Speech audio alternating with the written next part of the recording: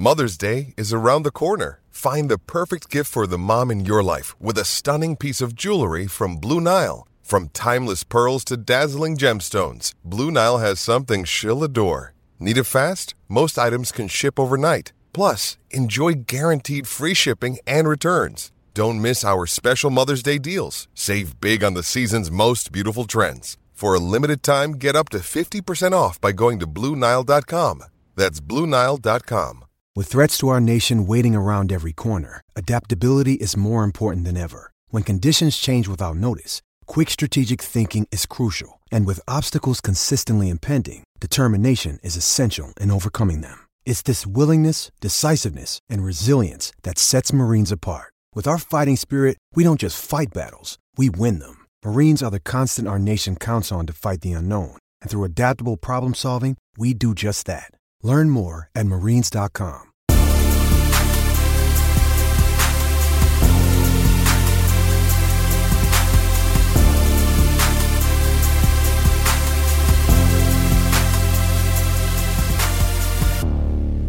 Welcome back to another episode of Leafs Talk Forever, episode 21. Just me and Scott again. Kyle can't be with us. Got some baseball. I'm going to assume co-ed because he's an adult. Probably slow pitch because the guy sucks at baseball. I mean, I play slow pitch too, but don't matter. So, yeah, we had a nice week off. I think, 1 week off. In that week, we grinded some business. Not to do with the podcast, but kind of do with the podcast. I met Nick Kipperos because he gave a donation to our brothers Jack and Jill, Little Buddha cocktail drinks at your LCBO if you're of age. I don't drink, neither does Scott, so we don't know what they taste like. Obviously, they're donations, so we wouldn't drink them, but we haven't gone to the LCBO to get any because we don't drink. But if you do, check it out. Meeting Nick Kipperos was kind of cool, but the I guess the most cool experience about the whole thing was I mentioned potentially a person that he knows as a guest star coming on. And I don't know if he had heard about our podcast or if he was just kind of going along with the conversation, but he did give us some positive information or positive feedback, told us to keep grinding. And that I said, like, our podcast isn't as good as his. And he said, we've got 20 years on you. So kind of stick with it. So thanks, Nick Kipperos. If you ever do listen to this, we appreciate that. Second thought here, to go with that. We have a guest star confirmed for August. It's going to be the week of the August 25th. I believe August. Let me just quickly check here. So it'll be August 25th. We're not going to release the guest star yet, just in case there is a cancellation. But we booked him for 30 minutes. Absolutely free. He's doing this out of the goodness of his heart. So thank you. We're not going to release his name, obviously, yet, but we will. Or should we? What do you think, Scott? I mean, we can, and if something happens afterwards, we could just say it fell through. But, I mean, if we release it now, then that gives us the next couple episodes to kind of hype up him coming on. Generate a little bit more buzz. Hopefully a little bit more people will listen. Okay, so then we will. We will release his name. So we have booked or agreed to have him on for 30 minutes. And that's Justin Bourne. I believe his dad's a Hockey Hall of Famer, if not on the Islanders teams in the 80s when they won 3-4 in a row. Bobby Bourne is his dad. He's on Real Kipper and Bourne. If you're in Ontario and you listen to Real Kipper and Bourne on Sportsnet from 3 to 5, just recently 9 to 10, and now they're done for the season. Great guy. One of my most, favorite analysts / broadcasters / podcasters. So yeah, he's going to come on and give us his take on the Leafs offseason, where they should go, how maybe his expectations for them this season. So that's very cool. Again, Justin Bourne, he was a hockey player himself, and he is writing a book, so we'll be talking a little bit about his book. So yeah, stay tuned for that because that's big news. A little bit more of news here. Sorry that it's kind of annoying, probably just hearing me talk, but we have a new podcast plan. So the new podcast plan is going to be as followed. This is going to be our preseason episodes, so all the way to episode 23, I believe. That might be the end of the Jersey take. We haven't really discussed that further, but starting on August 25th, when Justin Bourne comes on, that's going to be episode 1 of season 1. So we'll have the precursor season, the preseason season, where we we try to draw you guys in. We try to get everyone interested, and generate some views and some listens. Then we will do season 1, and we'll run that basically from there all the way to probably the second week of July after free agency. Then we will do as other podcasts do and take from July to preseason off. We plan on doing this podcast for years, so hopefully everything kind of stays together and we as a team stay together and can do it. And it was like, obviously if you're a consistent listener, we don't know how many consistent listeners we have. We know we have numbers coming in each week, but it doesn't tell us. 54 consistent listeners every week, and then we have about, I think, 100 and something estimated every week. Okay, but I don't know which ones they are, who they are. So just to talk a little bit, to take the pressure off Spencer here, because he's been talking for a couple minutes. This was an idea because we noticed this past episode, which we thought would have been relatively bigger in views because it was about free agency, was kind of lacking. And then Spencer pointed out that other podcasts also go off kind of for a summer break, like a TV show, or like a TV show throughout the season. They start in September, October, they end in April, May. Then they have the summer off to film the new season, whatever. So we figured that if the next episodes aren't going to do as well, which we appreciate the people listening who are consistently listening, but if we're not going to generate as big a numbers or as consistent numbers as we were before, which in our case is big numbers, even if it's 300. So we figured that we would start with the seasonal format as opposed to doing every week or every other week, which we had originally planned to, just based on the fact that the summer months may not generate as much viewers. And the other plan that we had was going to be talking about baseball. And me and Scott know baseball. We are fairly big baseball fans. Kyle, the other co-host that's not with us tonight, if you're new to the podcast, he's playing baseball for himself, so he's not on, and he watches every Jays game. Yeah. So it would have been nice to have him on every week and talk about it, but we're just going to, going forward, we're just going to, throughout this offseason, obviously continue, but next offseason, we're going to end it, take a little bit of time, and that time maybe set up some extra guest stars and stuff. I don't know, maybe we'll have some guest stars on throughout the season. But yeah, it was kind of just a collective. Once we found out that Kyle could make it, it just kind of fit. I was thinking about it because that's what other podcasts had done, but then once Kyle said he couldn't make it because baseball, it's maybe next summer we should actually take some time. So the next couple of weeks will probably be sporadic of potentially just me and Scott. Maybe Kyle can fit. He will be here for the Justin Bourne episode, though, 100%. Yeah, and we still have our TikTok, Twitter, and potentially Instagram for while we're off. We'll keep track of what's happening and post it to those social media platforms so that our consistent listeners, if you do come to us for news or just for a laugh, or you enjoy listening to us and you expect us or want us to start sharing more news based on our social medias, we will start doing that in the off months of between the seasons 1 and 2 for next summer.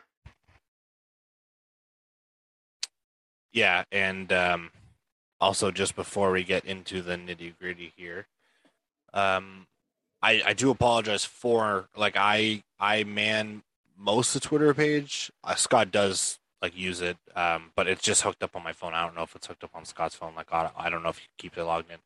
But no. This past week I was on a vacation week from work, basically from the podcast, from writing everything.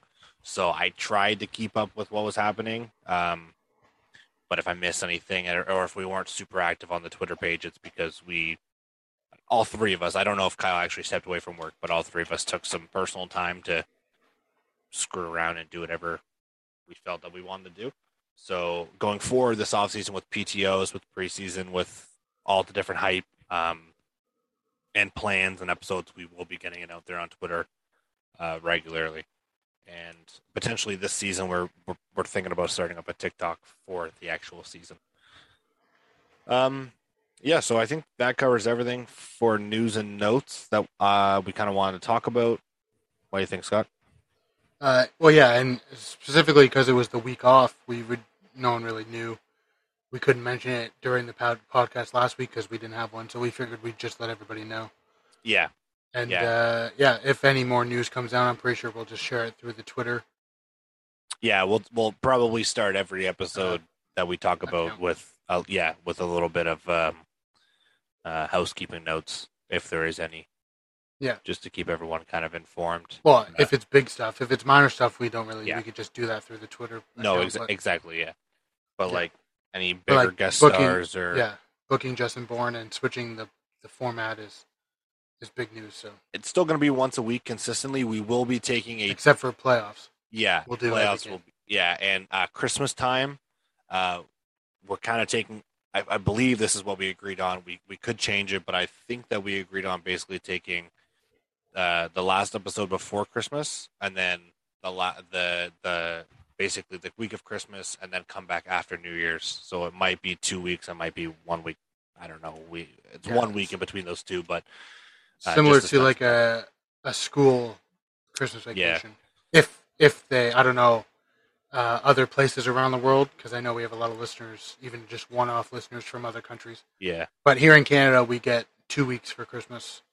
We get just off, or a little over 2 weeks, just off before Christmas, and then just go back after New Year's. And so we'll kind of be similar to that format. And hockey doesn't get that, obviously. They just get a couple days off, but we probably will be taking some time to spend with our families and friends. And Kyle, I don't know exactly what his family dynamic is, so he might have numerous family gatherings that he goes to. So just to kind of give everyone, and if there is any bigger news, then that's what we'll be covering it on the social media accounts.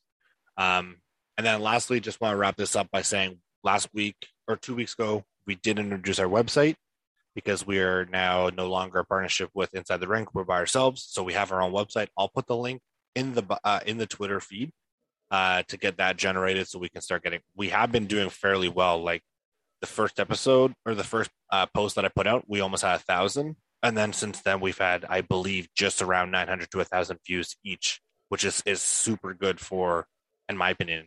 I mean, we're not a professional website, obviously. I just created this on Wix with Scott's approval after I did each segment and Kyle's approval at the end, and we just posted it. So to get like 900 almost average posts, and people are spending like 4 minutes on the website, which is nuts to me that we just threw this thing together to try and get our own focus out there, and it seemed to catch on a little bit. So as mentioned at the start of the pod, we are episode 21. I hope if you guys listened from the start, you can skip if you want. You can skip to like, I don't know, 7, 8, 10 minutes in to try and skip past all the talking. But we are on episode 21, so we'll start with jersey number 21. And Scott will take it away. Yeah, just real quick though. I mean, if you want to skip it, sure, but it's kind of important news that we just presented there. So yeah, if you are a regular listener. Listen, if you just want to see what our podcast is about, you probably won't even catch this part because when I listen to a new podcast, I just skip ahead to like 10 minutes in to see if it's good or whatever. But yeah, if either way, skip it or not skip it. If you're a regular listener, please listen to the full thing. All right. And with that said, if you've skipped ahead, we got jersey number 21 for me this week is Robert Reichel. He played 3 seasons with the Leafs in the, some people would call it early 2000s. Or mid 2000s, like 2004, 5, 6-ish, where he had a high of 51 points and 20 goals. I wouldn't necessarily call him a role player, but he wasn't a star on the team. He was long past that when he was with Calgary and LA, I believe. So I'd call him a role player. He was like a depth guy, second, third line who could produce, but wasn't necessarily required to produce because at the time they had other guys who were doing that with Sundin. Yeah, like I think wouldn't call him an all-time great, but he's pretty sure in my opinion, he should be a Hall of Famer. He had a pretty solid career. and only came in and produced with the Leafs to solidify that for me. Also, his son plays for the Winnipeg Jets farm team. Yeah, Christian. Yeah. I thought there was another Reichel. Oh, Warren? Lucas Reichel, who plays for Chicago's farm team, I believe. Their cousins. And Kirby, but he's not related to them. Yeah, but he is related to people in the classics, so that's kind of interesting. Mine is just JVR. Doesn't really need much talking about.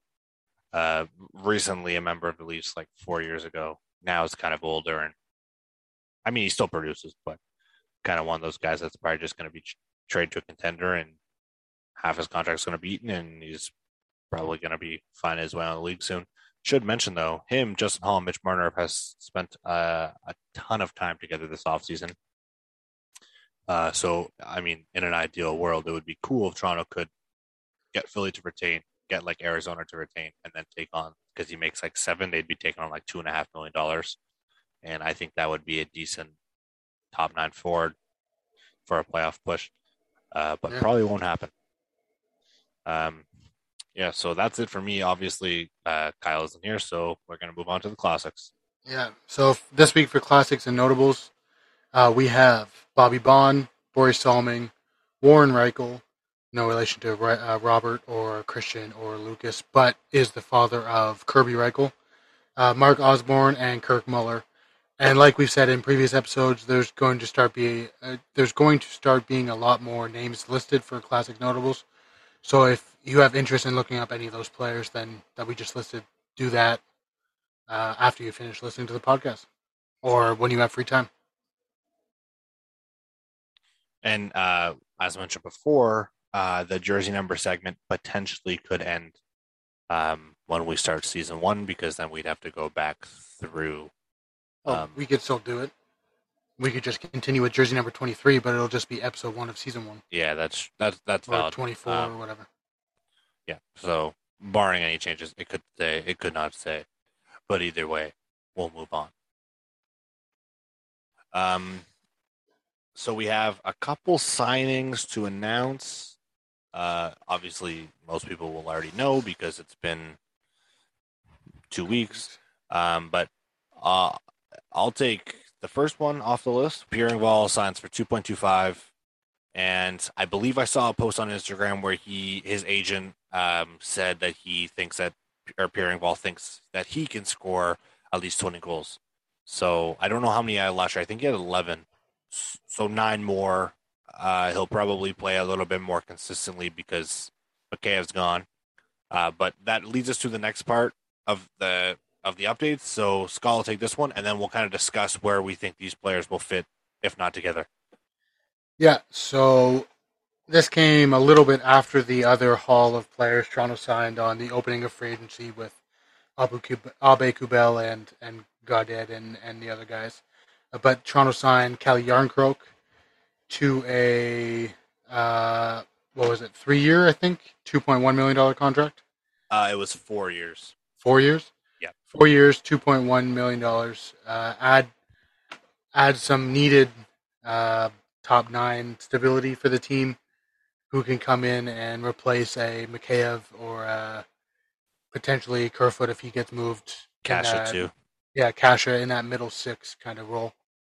And like every other player that Kyle Dubas has brought in the last 3 years, has some kind of connection. I believe Kyle Dubas was his agent years ago. And I also heard, or I guess I saw it technically, but I saw that there could have been a chance that he could have received a bit more on the open market.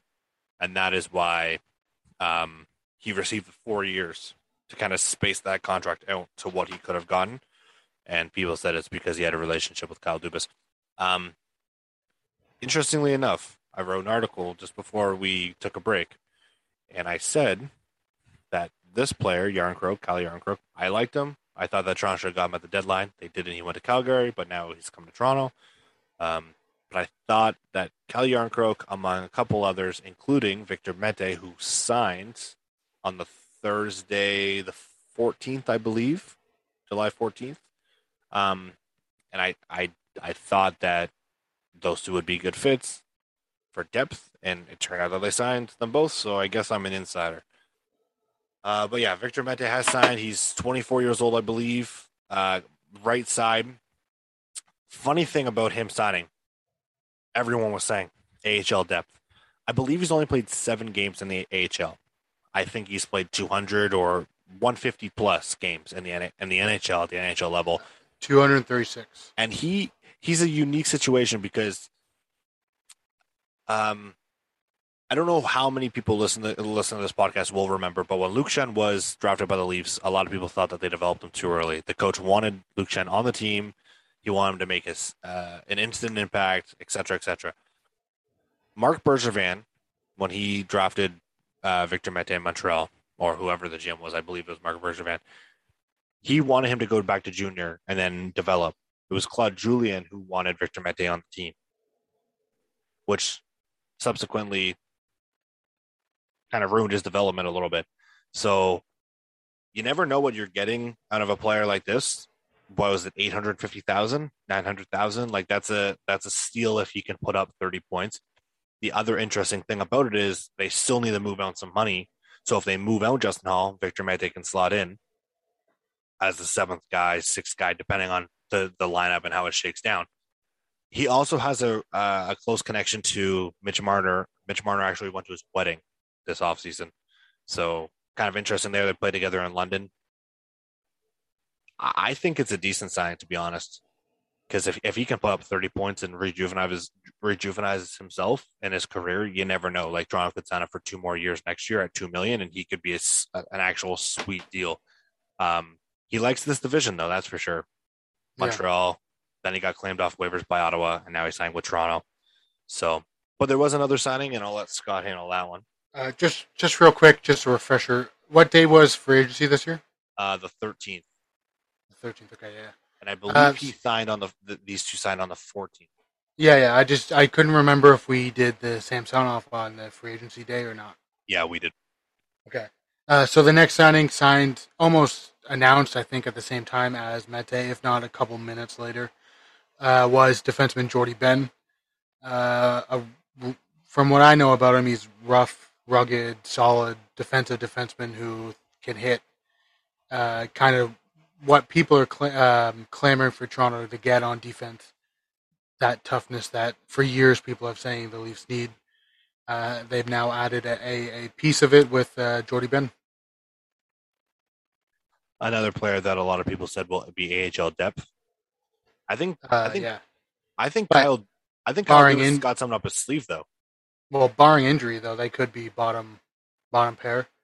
Yeah, but I just if think Muzzin doesn't get moved and he gets hurt again, then you could have Mete or Ben move in, or if Giordano or if Justin Hall gets sat for a couple of games if they don't move him. But right now they've got 8, 9 NHL defensemen. I think 9, yeah. Like something's got one. They're under cap or they're over cap technically at the start of the season. They would be, and Rasmus Sandin still needs to sign. So the idea that I would have is obviously some of these players will be moved, and also it should be mentioned that there is still waivers at the start of the year. So if Toronto doesn't want Victor Mete on their opening night roster and they need the roster space and they put him on waivers, he could get claimed. So like there is still areas room to juggle, I guess I should say. But it kind of makes me think with how they're lining things up. Like I don't see Jordie Benn getting claimed off waivers. He could go down the AHL, but also he could be the replacement for Lyubushkin to add that stability every other night or every couple nights. But you got to think that one of these guys are getting moved, no? Well, yeah, I mean, someone, just based on the fact that they are over the cap, even if they send Mete and Ben down, I'm pretty sure they would still be over the cap. So someone has to move to clear up a bit of cap space. I don't think that they could use their, what's his name, Freedom. I don't think Freedom, yeah, I don't think he can use his quote-unquote magic to make this one work. You have to move someone because they're what, like a little under $2 million or something over the cap. Yeah, I think it's like 1.4 or something like that. But they have. I mean, you have to be. I think you have to be. You can be 10% under or over the cap, I believe, during the offseason. And then once you hit the cap compliant date, which is, I think, the end of the preseason, you have to be obviously compliant. So that which could mean cuts and stuff could happen. Exactly. That's what I was going to say. That could mean a waiver claim of Victor Mete, a waiver claim of Godet. Like, there could be a couple different situations here. But I think the most interesting situation to me is, I think it's Adam Bloomquist, or whatever his last name is, Bloomquist. I think he plays for Columbus or Chicago or something like that. I think it's, I forget, I don't even remember his last name. I think it's Bloomquist. But he signs 2.25 for 3 years or 2 years. And apparently that's what Rasmus Sandin is using as his comparable. Like, he's tired of being compared to Timothy Liljegren, which is Toronto's go-to, is like you two are two peas in a pod, which, I mean, obviously not evident.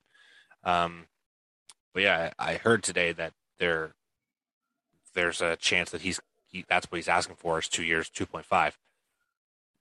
Now, in a perfect world, I would like Toronto to sign him. But if they did trade him, they could actually bring in potentially another prospect, or two prospects, or potentially another pick, because he was a first rounder and he has that potential. So there could be a chance that they could get like a second and a prospect, potentially a roster player if they need. I wouldn't necessarily just rule out a world that they sign him. I think that there could be a chance that he sits or that he gets traded. And I mean, if Toronto did trade him, I don't know what teams would take a stab on him. Obviously, because he's Swedish, I go instantly to Detroit because they have a historical background of Swedish players, and so is Vancouver. But even if it's Pittsburgh, like, I still think that Toronto could get a decent prospect, potentially, or a potential roster player, and then a pick. Like, I love Rasmus Sandin, but if he's asking for 2.25 and Toronto can't afford it, like, what do you do? Well, I mean, technically they can afford it. They just have to move someone in order to get the money. Yeah, but given Rasmus Sandin the chance, I'd rather them do that than have either Justin Hall or Jake Muzzin on the team again this year. To me, trading Jake Muzzin solves all the issues. He's got just under $7 million, and that clears up the cap. I thought it was just under 6. Is it just under 6? I thought it was 6.8. I thought it was 5.8. Oh, maybe I'm thinking of TJ Brody at 6. I don't even know if TJ Brody's at 6. But regardless, even if it is 6, it still clears up the... Yeah, Jake Muzzin is 5.6. 5.6? It still clears up, though, the issue with cap.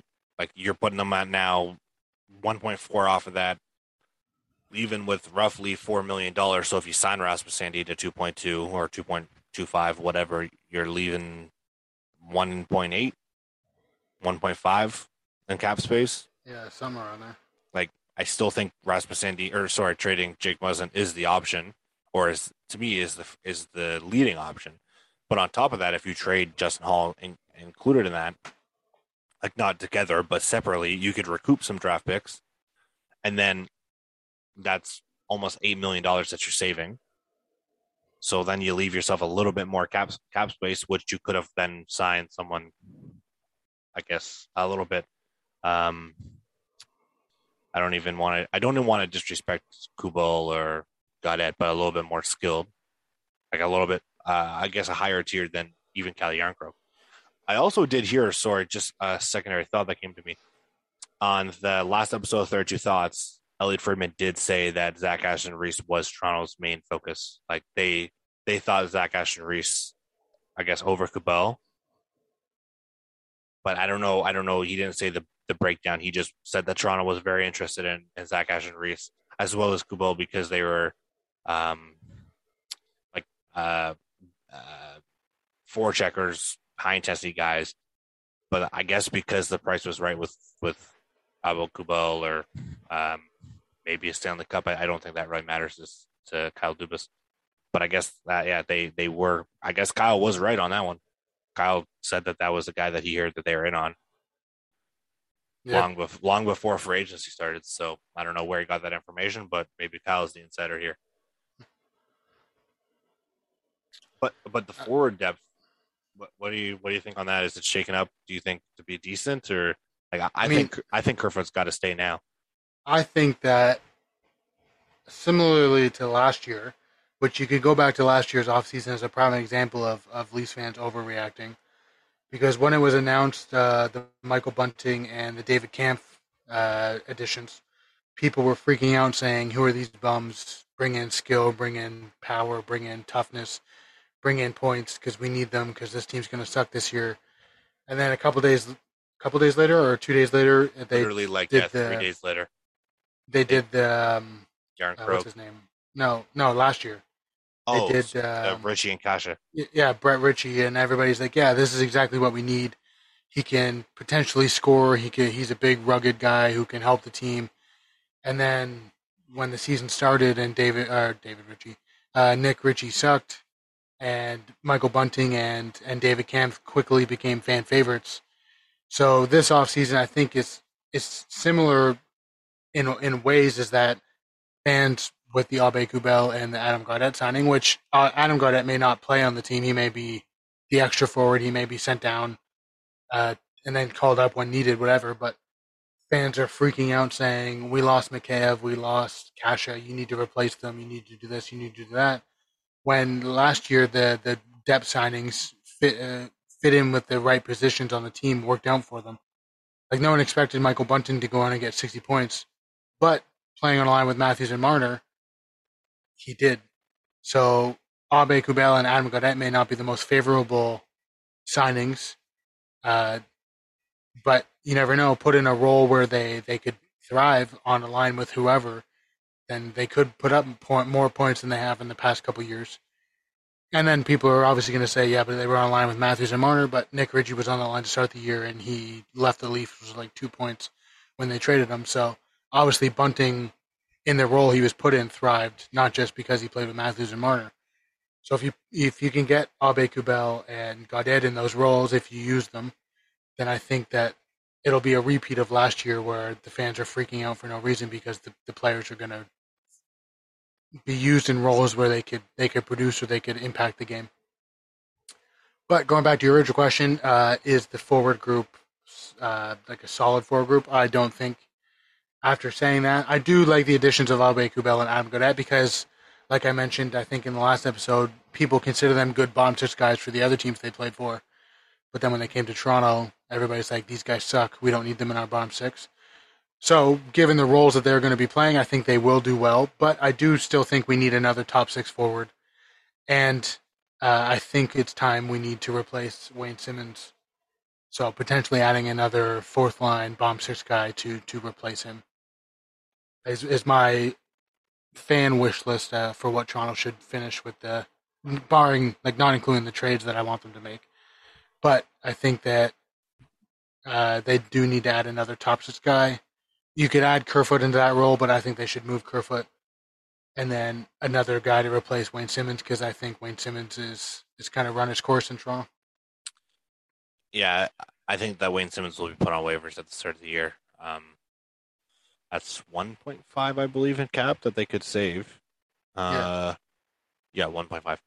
But I've been saying trade Kerfoot for 2 years now. And I like Kerfoot. And me too. Like, if they keep him, good. But the way the cap's shaking up and how they still need to re-sign Sandin, and they may want to add other players that they can't afford, then I think that moving Kerfoot and then Hall and Muzzin on defenses are the options that they need to look at. I agree. However, I will say this. I've wanted to move Kerfoot for 2 years now. And it wasn't until the other day when I really thought about it. He has, I think he had 51 points this year. And he's now going in as a rental player this season for Toronto because he's in a contract year. Typically, players like Kerfoot in contract years try insanely harder than what they have because it's money. It's the money season. And I want them to cash in on Kerfoot because I don't want them to walk away for free. But if by chance they don't/can't add another top six forward, I think that there could be a chance that Kelly Yarncroke plays on that second line. Robertson plays on the third line with Kerfoot and whomever. I just like if they're not going to bring in anyone else, I think that he's what you have. Like you have to keep him. I can't see unless they're bringing up someone from the minors or they can pull a PTO. I guess if you trade him, there's cap space there. But like I closer to the start of the season, if they I think by September it should be like almost a given that they're keeping him. Unless I guess barring changes, a trade where they can send him out and bring in another player with a little bit lesser of a cap. For 50 points, I just think like that 50 points will be kind of hard to replace a little bit. Well, if you think about it. True, but and like he could not put up 50 points again this year. Not saying he won't, but like he could have a decrease. I don't think he, as a Leaf, he's put up 50 points. I think that was the first time. That was a career high. Yeah, so obviously he had a good season, and that was being shuffled up and down second, third lines. But I think with the addition of Yarncroke, who I think will play on the third line with David Kampf and Pierre Engvall, I don't see Kerfoot being a consistent asset on that second line playing with Nylander and Tavares. And I feel like they should look to a trade. Yeah. And you could even bring in his replacement in the trade. Yeah. Like if you give up. That's what I think is the best option to do. Yeah. If you give up like a trade involving Jake Muzzin and Alex Kerfoot, then you could get a second line forward and picks or whatever back. Then there's your replacement for Kerfoot. Sandin can be signed to replace Muzzin. You could keep Hall as a last line guy or pairing guy with Sandin, and then you have your extras in Mete Ben. But I don't know. Like I feel like at this point they're going to keep him, and I have a feeling at this point that they're not going to make as many trades as everybody expects them to make. I feel like they're going to somehow swindle and make everything work out in the cap, and they're keeping Muzzin, Hall, and Kerfoot. Somehow, I don't know how they're going to do it. Well, maybe they don't sign Sandin. It could work even if they sign Sandin, because if they let, say, Jamie Benn and Mete go down, and then they also send down Wayne Simmons because he counts towards cap, obviously, right now. That's 1.5. That's like, what, 1.6. But then you have to call someone up to fill in the last line with Wayne Simmons. Well, Robertson, there's Kyle Clifford. Okay, so if they're 1.4 over now, yeah, and you send down Mete 1.5 and 1.6 for Jamie Benn and Mete. That's 2 point what? 2.1? 3. 3? Oh yeah, 3.1. Sorry. No, it's 3. 3.1, and then so and then the 900,000 or whatever for Mete, right? No. I'm saying Mete and Jamie Benn together make 1.6. Yeah, and then Wayne Simmons at 1.5. Yeah. Yeah. So I was adding them all together. Oh, okay. 3.1 plus whatever Mete's contract is, so around $4 million. And then you call up Robertson, who makes what, 900,000? No, but why are you adding Mete twice? You're not.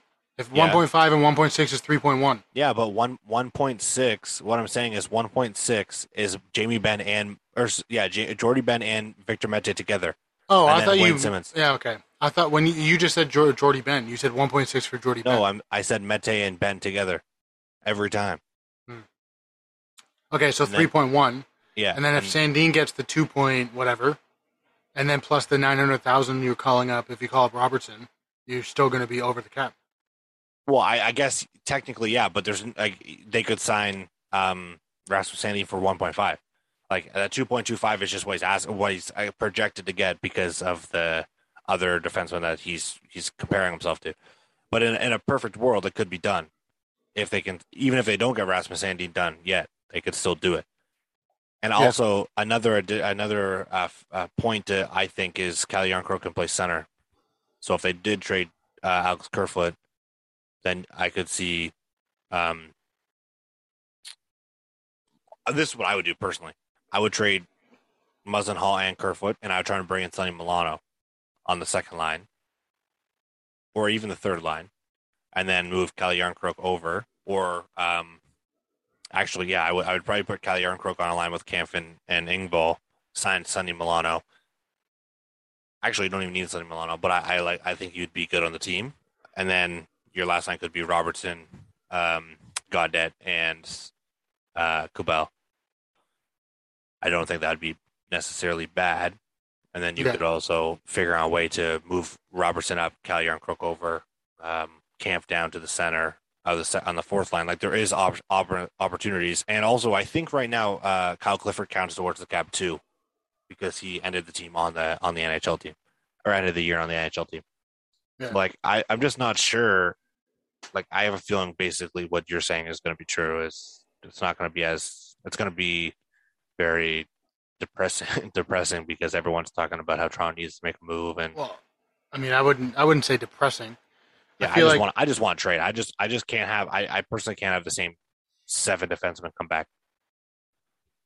Well, okay. Well, just 2 things real quick. One is Leafs fans are funny like that. Not this isn't you. This is like just from what I've read on Twitter, what I've heard people say and stuff. Is that they going into the offseason when they found out Kasha might be gone, McCabe might be gone, Spencer was retiring. Who else left on forward? That's it, right? Yeah. Yeah. And they're like, you need to keep them. We need to keep the group together because like we were good last year. We took the Stanley Cup champs in Game 7, and then they left, and they replaced them with like other players, and everybody's saying like, this team sucks. Like the players you replaced them with sucked. When Kasha left, and then people found out that Toronto gave him the same contract, people were ripping on Kasha. People were ripping on McCann for leaving. So I just thought it was funny that 1 second they're like, we need to keep these guys because they're solid contributors to the team.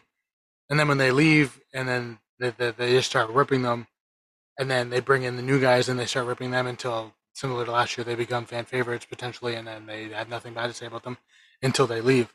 So I just thought that was a funny contradiction. And 2 is that like the defense last year wasn't terrible. Yeah, but besides Giordano, we've run back the same defensive core almost every year. Yeah, but okay, but like the way we lost games in the playoffs, the elimination games, wasn't because there was mistakes. Yeah, Travis Dermott made a mistake defensively, I guess, but like we weren't making massive defensive blunders, and they were capitalizing on them. Like there was just stupid, especially this year. There wasn't really any mistake in the elimination game that I could even think of that cost them the game. It was just, I mean, you could argue the refs and that one play, the Justin Hall penalty, but Tampa just played better than us. So, like, to run back the same 7 after the year we had last year and the playoffs that they played, where even the last 3 games Justin Hall played great, I wouldn't say that's a downgrade or a detriment to the team because they did play well last year.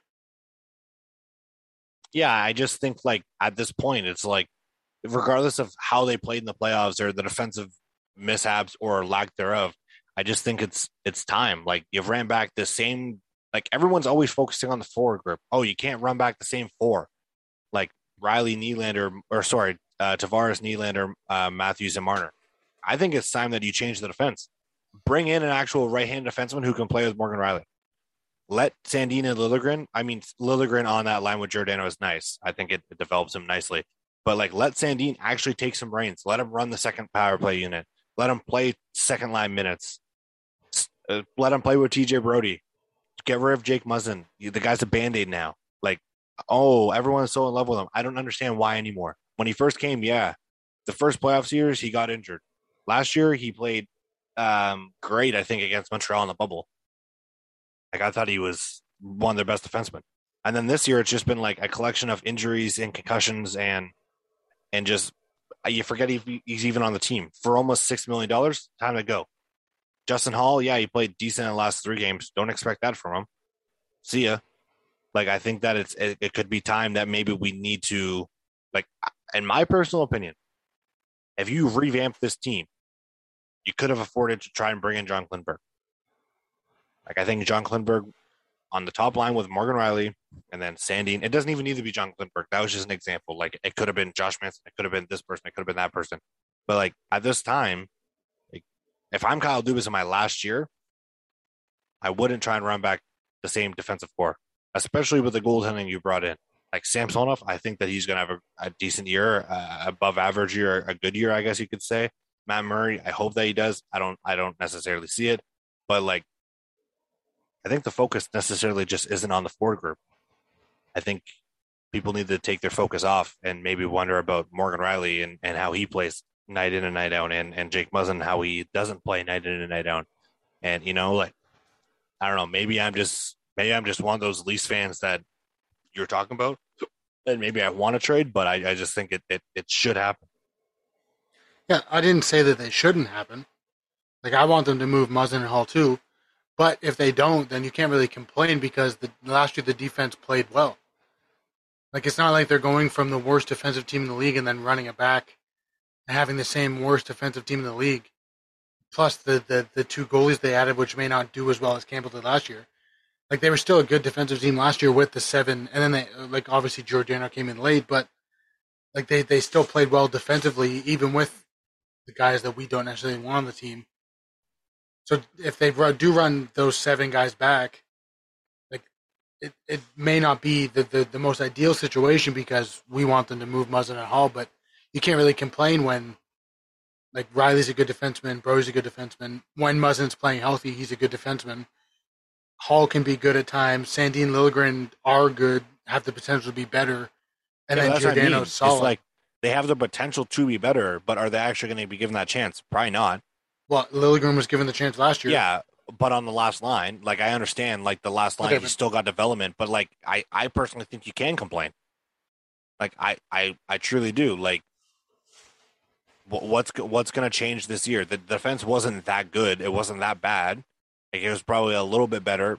I still think they should have kept Lyubushkin. Like there's still like I just think that there's maybe I'm nitpicking, but I still think that there's changes to be made to the defensive core. Just actually a couple of them to just kind of send shock. Like every year, it's the same thing. After they get beat on the playoffs, oh, we're going to do better next year. We're going to come back bigger, better, stronger, whatever. It doesn't happen. Only the forward group does. I think Jack Campbell was like everyone says, like, oh, Jack Campbell was so good. I don't think so. Like no, but the first part of the season, yeah. Yeah, like that. Toronto had below average goaltending for the last stretch of the season there, but they do. Like, barring playoff success, which you could argue is almost fluky in and of itself because... Yeah, I'm not even... just to interrupt, I'm not even focusing the defensive group on last year's playoff. No, I wasn't... Good. I wasn't talking about... Like, you said they're going to come back better, bigger, better, stronger, whatever. Barring playoffs because they've been beaten out in the first round the last 6 years or whatever, which, again, you could argue almost it's fluky because there's been teams who were the 8 seed in previous years who, like, look at Montreal. They got hot at the right time and made all the way to the Stanley Cup final, beating Toronto, who was the best team in the division. So, like to say that the playoff success, whatever, take that out of the equation. Every year, like the last couple of years, the Toronto's only had better and better seasons. Like last year, they set records for most points by a Leafs team in a season. So they are technically coming back better and stronger. Yeah, I know. I'm not disputing that they are. It's just annoying. Like in my opinion, it's just like. Sit down and think about it. Like the forward group might have taken a hit this year. The forward group I thought was the best aspect of the team last year. But did they though? What did they take a step back? Did they take a hit? Like Kasha had what 20 points and Mikheyev had 30. But you're just like I think the thing is like as a grand thing, not just you, but everyone just bases it just solely on points.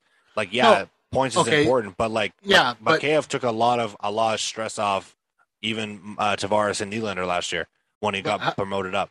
How do you know Calle Jarnkrok won't do that this year? I'm not saying that he won't, and I'm a big fan of Calle Jarnkrok. That's not what I'm saying. Like I'm not saying that anyone else is wrong. I'm just simply stating that I think the forward group potentially took a hit because you lost some key pieces that have been there part of the core for the last 3-4 years, and Mikheyev.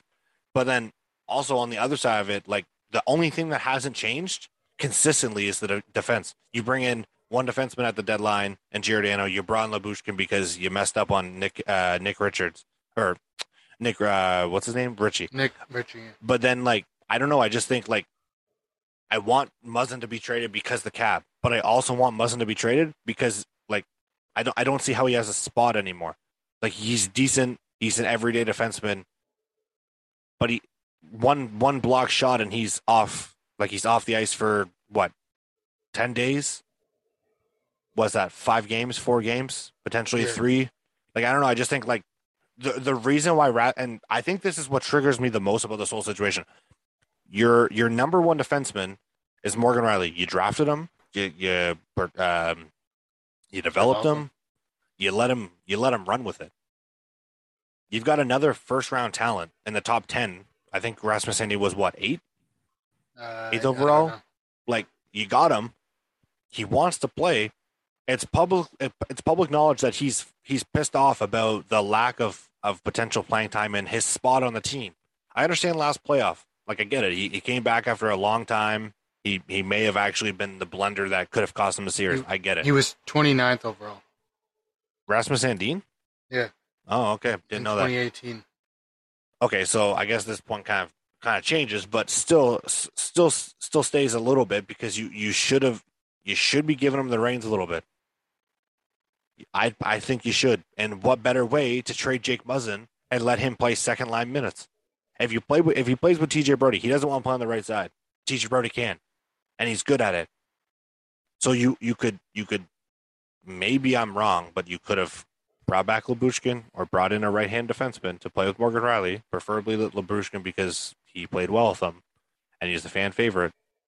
And then you could have allowed Sandin to play second line minutes going forward. I don't think that's going to be bad. The issue I think that everyone thinks about Toronto's defense is that's where to me Kyle Dubas is like, oh, we'll bring in some big bodies. Jake Muzzin's decently big. Justin Hall's a big guy for defense in hockey. TJ Brody can play physical. Giordano can play physical. Now this year, Liljegren can play physical or will play physical. You know who's the most physical defenseman on the Leafs? Rasmus Sandin. Yeah, Rasmus Sandin. I think he led the team on average like every night that he played in hits, like the defensive core, until Lyubushkin came, obviously. But like, I just think like everyone's saying, oh, Toronto has puck moving defense like Sandin. You don't need so many. If Jake Muzzin and Rasmus Sandin are both playing and Rasmus Sandin averages say 5 hits a night and Jake Muzzin averages 2, that kind of blows that point on the window. Plus Rasmus Sandin is, I think, more talented than Jake Muzzin. I understand your point, but I just think like it's time. It's time to move on from some of the defense. Yeah. And like I said, though, like I want them to trade Hall and Muzzin and replace them. But I also understand that, and like I'm not saying you're wrong. I'm not saying whatever.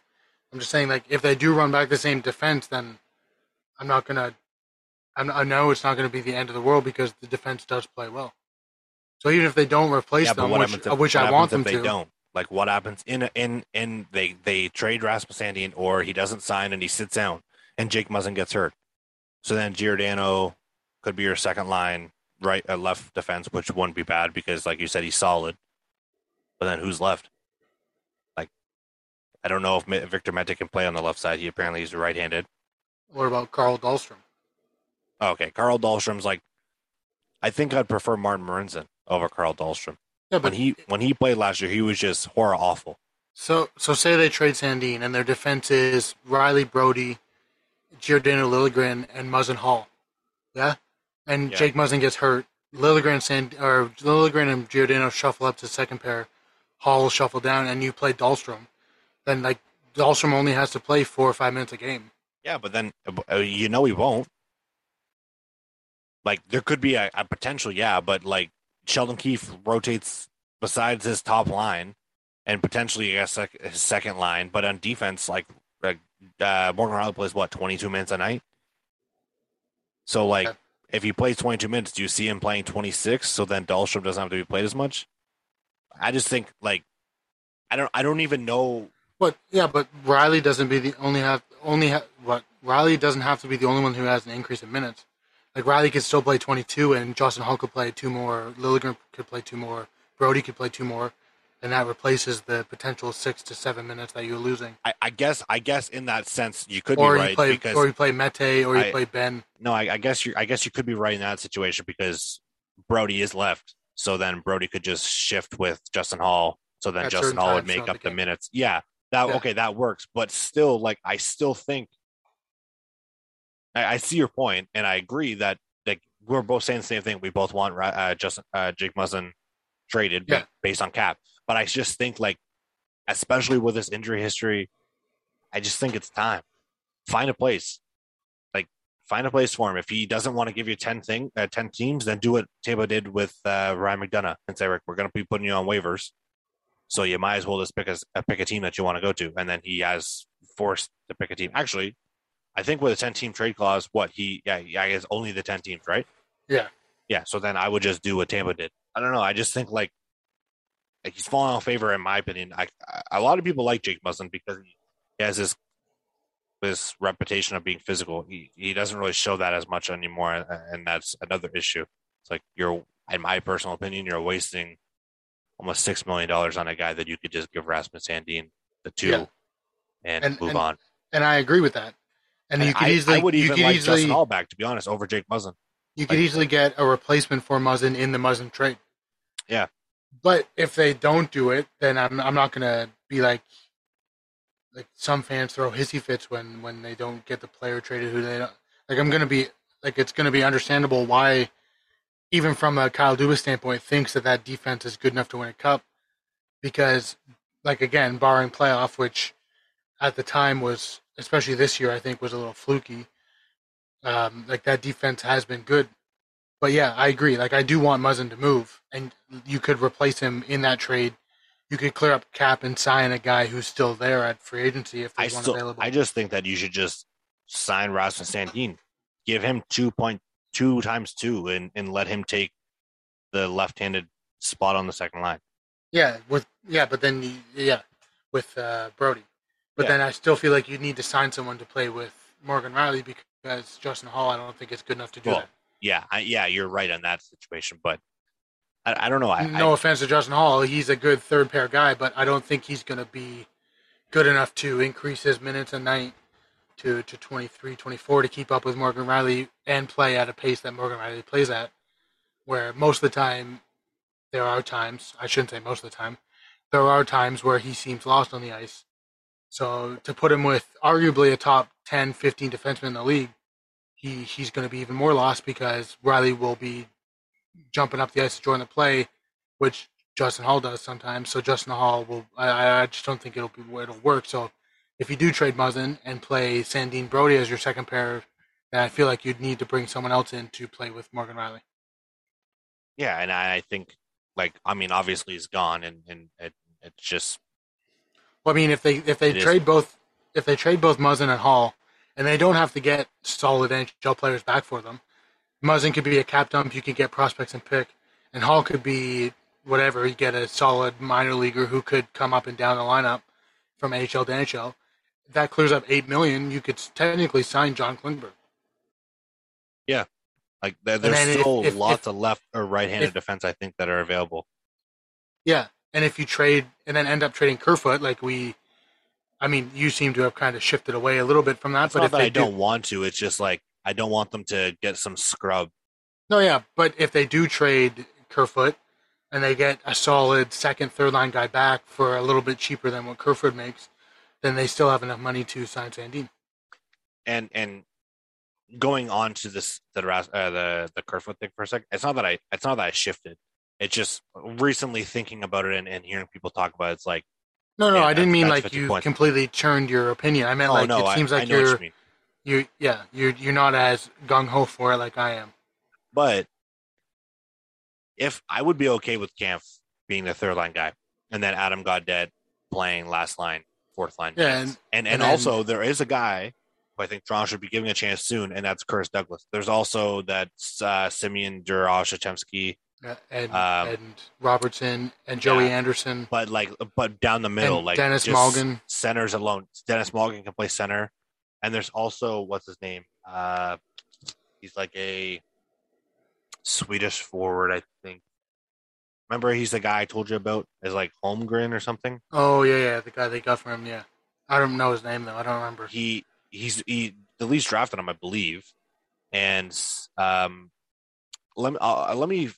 come back to his name because it slips my mind now. Well, but I know Kyle Dubas said that he's NHL ready.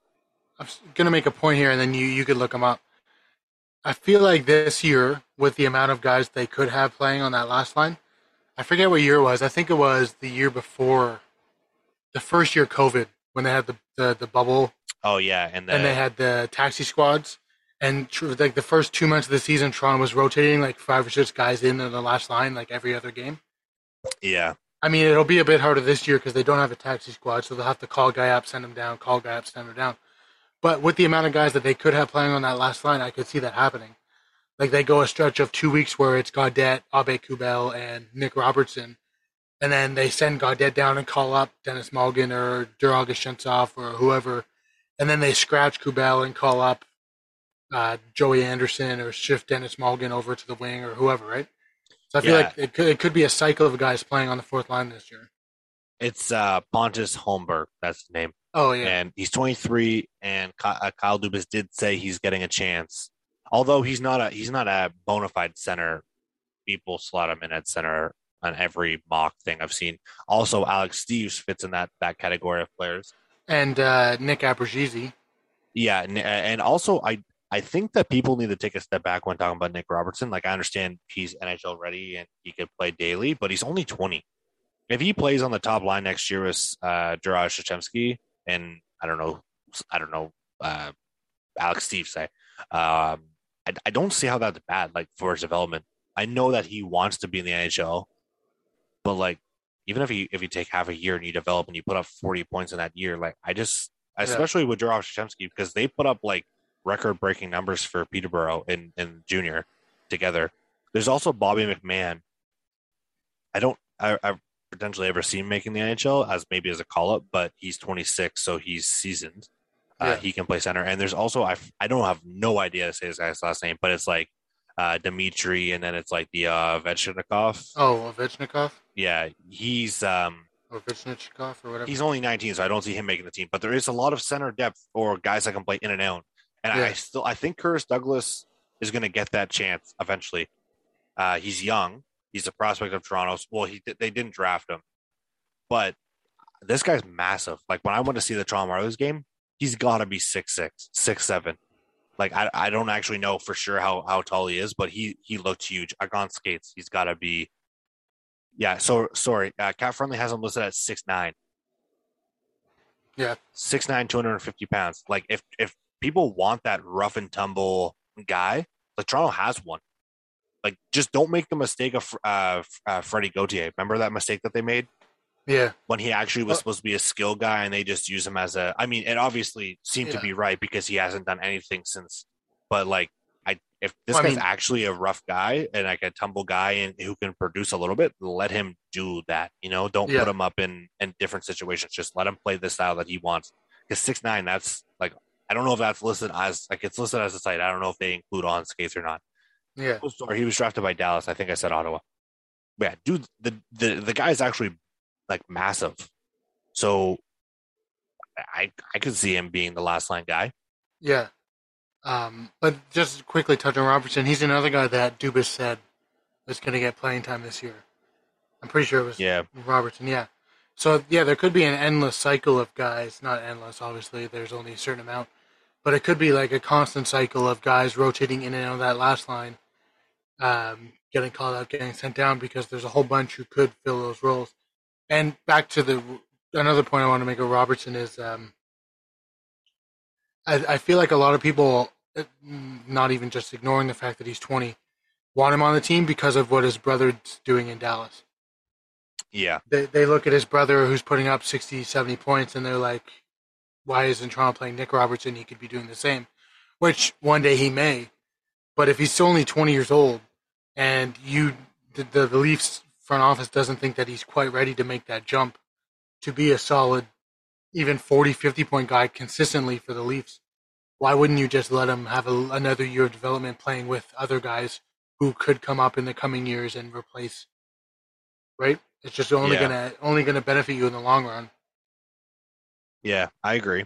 The thing that I just noticed about Cap Friendly, so it says that Toronto has 1.4 in projected cap space, like they're over, 1.4. Yeah. Well, they have Joey Anderson listed on their team. And like, I mean, he could be on their team. That is a. I don't think he's making the team. I think that he's just going to be one of those guys that Toronto's just going to flip in a later deal, and like kind of like that Igor Korshkov, or I believe that was his name, and then he'll probably his career is probably never going to turn to what it was. However, like he's 750,000. Like if they took that off, technically Toronto would only have like less than $1 million in cap, but because he's listed on their NHL roster, like on cap friendly, he's the only guy besides like Kyle Clifford's there, Wayne Simmons is there, so those guys are probably gone. Wayne Simmons makes 900,000, sorry, not 1.5. But like Wayne Simmons, 900,000 for Wayne Simmons, like just under 800,000 for Kyle Clifford, and $750,000 for Joey Anderson. All of that, like Kyle Clifford and Joey Anderson, even going down, would put them at almost cap compliant. But cap friendly has them listed at. Well, that would put them over. Yeah, true. Yeah, it would. And then if you send Mete and Ben down, that clears up another $1 million. Yeah, Mete and Ben aren't even listed on their roster. Oh no? Well then, I mean they still have to move someone. Yeah, they're listed as non-roster players, and Dennis Mulligan's not either. Dennis Mulligan is in their non-roster like prospect section. Yeah. To be fair, I don't think Dennis Mulligan's making the team to start anyway. So no, yeah, I agree, but I mean, like Victor Mete and Victor Mete and Joey Anderson are also listed in that like non-roster spot. So it's kind of interesting to me that like even Eric Kallgren's not listed as a non, and he was on the team to start. So I don't know why Joey Anderson would be on there, or even Kyle Clifford, because like I understand Kyle Clifford could make the team, but like those two should probably be in the non-roster section, which would then put Toronto as cap compliant. I don't know how. Yeah. I don't know how cap friendly. I don't know if it's cap friendly or if it's Toronto's like. No, I think I read somewhere that cap friendly does it to. I don't know why they do it. I don't remember the reason the person said, but they do it for like to fill in rosters, where they call guys up from the minors just to have those extra guys on the team. Oh, okay. Well, that makes I don't know sense. why they did it with Joey Anderson, because he's not making the team to start. So yeah, but if you send him down, if you send Muzzin down, or put Muzzin on waivers, or not Muzzin, Simmons, and send Clifford down, then that takes away what? Like literally 2.4? Yeah, 2.4, 2.3. So they'll have $1 million. So you might still have to move someone to get Sandin signed. Yeah. Which in that case, I think the one that they would move would be Justin Hall. Because they don't need to clear up a lot of money, so I don't think they would even consider moving Muzzin unless it's for a bigger deal. To me, Rasmus Sandin not being able to be done if those three players are put on, sent down. Rasmus Sandin not being able to get done without having to move anyone else out is a byproduct of them not being able to get 50% retention on Matt Murray. That's just my thought. If they would have got 500 or 50%, Matt Murray would have been at like $3 million, not 4.6. And then that would have, and then sending down Joey Anderson, Kyle Clifford, and Wayne Simmons off their roster right now, just on cap friendly, they would have had enough money to sign Rasmus Anderson to 1.8 and be cap compliant. But obviously, there's some kind of issue, and we're not going to get into that. We talked about it last time, but like, yeah, I just think. I don't know if I mentioned this on the last episode or if I mentioned it to you just in passing since then. I don't think I mentioned it, but I feel like the Matt Murray signing was, how do I put, like, it was kind of like they wanted to do it because there was no other option, but then another option presented itself. Yeah. But by that time the other option was there, they had already kind of pretty much 100% confirmed Matt Murray to the team. Well, that is 100% able to be confirmed because on the last episode of 32 Thoughts, Elliot Freeman actually said, so Ilya Samsonov was not something that Toronto, I guess they could have had him on his list as a potential, like as you mentioned. Like, but I don't think anybody expected him to be that's exactly not given a contract. What Elliot Freeman had said, like, so he could have been listed as a potential as like, okay, he could have not been qualified. They could have traded him, you know what I mean? Yeah. But Toronto's actually number one target was Ville Husso, which got done before Matt Murray. Yeah, Matt Murray was after the draft. So yeah, Toronto's number one target this offseason for goalies was Ville Husso. Yeah. So then that would have put the Marc-Andre Fleury thing to bed, the Matt Murray thing to bed, because they probably wouldn't have got Matt Murray. There could have been a chance that they still got Ilya Samsonov at that price, because they would have been able to probably split minutes and fight for, like, I don't know what Ville Husso made. I think around 3. So technically they would have been with Matt Murray and Ilya Samsonov and Ville Husso together as a tandem, they would have been making just over what Matt Murray makes alone. Yeah. So, like, I think that I would say 97% right, just based on what I've heard. I don't think Matt Murray was the number one option. I think that he was just the fallback plan because Samsonov and Vanacek and who else went? Fleury and I forgot who else got traded there. I mean, that's kind of like I wasn't even considering Husso in the equation, which I mean, I guess you have to because I feel like Husso and who's the guy that went to Washington? Yeah. Oh, Kemper. Yeah, Kemper. And Fleury and who was the other one? There's three. I know Vanacek. I don't think Vanacek was ever in for Toronto, but there's one other goalie that got traded in that week. But Talbot. Cam Talbot. Yeah. So I feel like those four would have been preferable options for Toronto, and they may have checked in on the agents of the others, and they're like whatever. Husso, no, we're working on a deal with Detroit. Toronto moves on. Talbot, like I'm not sure, and then eventually they find out we're working on a deal with whatever, and then I don't think that will happen with Minnesota though. I don't think that they said we're working on a deal with Ottawa. I actually think that deal with Ottawa came because Matt Murray got traded. Like I think that remember when you texted us? Remember when you texted us at the draft on the group chat saying Matt Murray, Kyle Dubas, and Bill Guerin were talking? Yeah. I think that Toronto was actually in on Cam Talbot before Ottawa, and then for some reason they went to Ottawa, and then Ottawa said basically take this guy off our hands because we're also in on Cam Talbot. Like I just think that Toronto got fleeced in that situation. They should have just went for Cam Talbot. Yeah. So then what I said was right. Yeah, no, I know, but I'm saying like I don't think Kyle Dubas called and then Minnesota said I meant the agents. Oh, okay, yeah, I get you. And then Kemper and whoever else, their agents were like, no, we're working on I don't even know if you're allowed to say that. Like, we're working on a contract with Washington or whatever. But somehow they found out that they may not be as interested in coming to Toronto as other teams or whatever. So then they turned their attention to Matt Murray because no one at the time knew Samsonov was there. And then it was like what? It was like, I think it was like the day before Matt Murray was finally traded that they announced that Samsonov was a free agent. Yeah, it was that day. So I feel like by the time that Samsonov was announced as a UFA and not returned to Washington, the paperwork for the trades or whatever with Ottawa for Matt Murray had already pretty much been finalized, and Toronto couldn't have backed down. Well, they should have just damn waited. Well, yeah, Matt Murray trade could have still happened today because the other goalies they were looking at may have. Well, they were either already moved with Husso or already looking potentially at other teams like Washington or whoever. So I feel like they thought Matt Murray was the only option left available for them. And then by the time they realized, oh crap, Samsonov's there, we didn't need Matt Murray. Matt Murray was already signed or traded for. I also think that Kyle Dubas liked the fact that he could get picks back for Matt Murray. Because like if you got Vanacek, if you got Husso, I mean Husso only went for like a third, but Vanacek went for a couple picks. Like I feel like in every other situation, if you're not trading a roster player or a prospect, you'd have to trade picks. And now Toronto recouped a third round pick from Ottawa this year, which helped, But I forgot what the point I was trying to make. Oh, and I think that it's kind of like it's not really a low risk, high reward kind of situation, but it could be like at the deadline or next season, Matt Murray could have a decent year, and then Toronto could just then flip to sign Ilya Samsonov for a longer contract because apparently he thinks that he could be the guy here.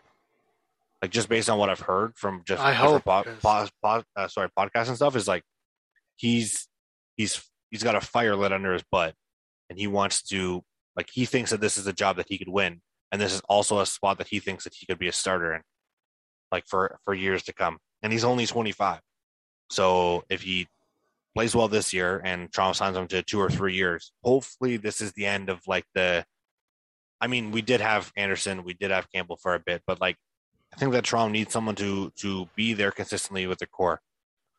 Also, I heard today, this podcast is old, but I listened back to it. It was the last podcast. It was like the 17th of July, but I listened to it again just to kind of get a feel for tonight. And apparently from what Elliot Friedman was saying is he thinks that it's to his understanding, and there's no evidence to prove otherwise, that Jack Campbell's like kind of pissed off or angry with Toronto. Like his memories are going to be there, but I guess the situation will be tarnished based on how the contract was handled. So Why? I guess he wanted the money. Well, I mean, He wanted wanted more to than stay, one yeah. offer. But I mean, deep down he had, or not even deep down, logically he had to know that Toronto couldn't afford him. Yeah. Well, it's So- funny because he was supposed to get 6 on the open market. A lot of people said 6, and then obviously he got 5. Some people are saying it's how he played in the season. I think if he would have won that playoff round against Tampa, he would have got 6. From 6. Toronto? No, just in general. Like I think 5 was like the most that he could have got on the open market, 5 times 5. But I think if he would have won that playoff series and even lost in 7 games in round 2, I think that teams would have been like, all right, 6. Which sucks because I don't even know what Darcy Kemper signed for. I think like around 5 or 6. But Yeah, I like, think it was a little over 5. but like, it's still nuts to me that that's how things work. Like, it's not based on the fact that he was a below average goalie, like 29th in the league for a quarter of it at the back end. Like, it's just how he would have done in the playoffs with Toronto. Like, that's kind of confuses me a bit because I wouldn't have given him 5, to be honest. But anyways, I just want to touch on one more thing because we've got a couple other things that we want to talk about, which might lead into a little bit more discussion, and I kind of want to move along here.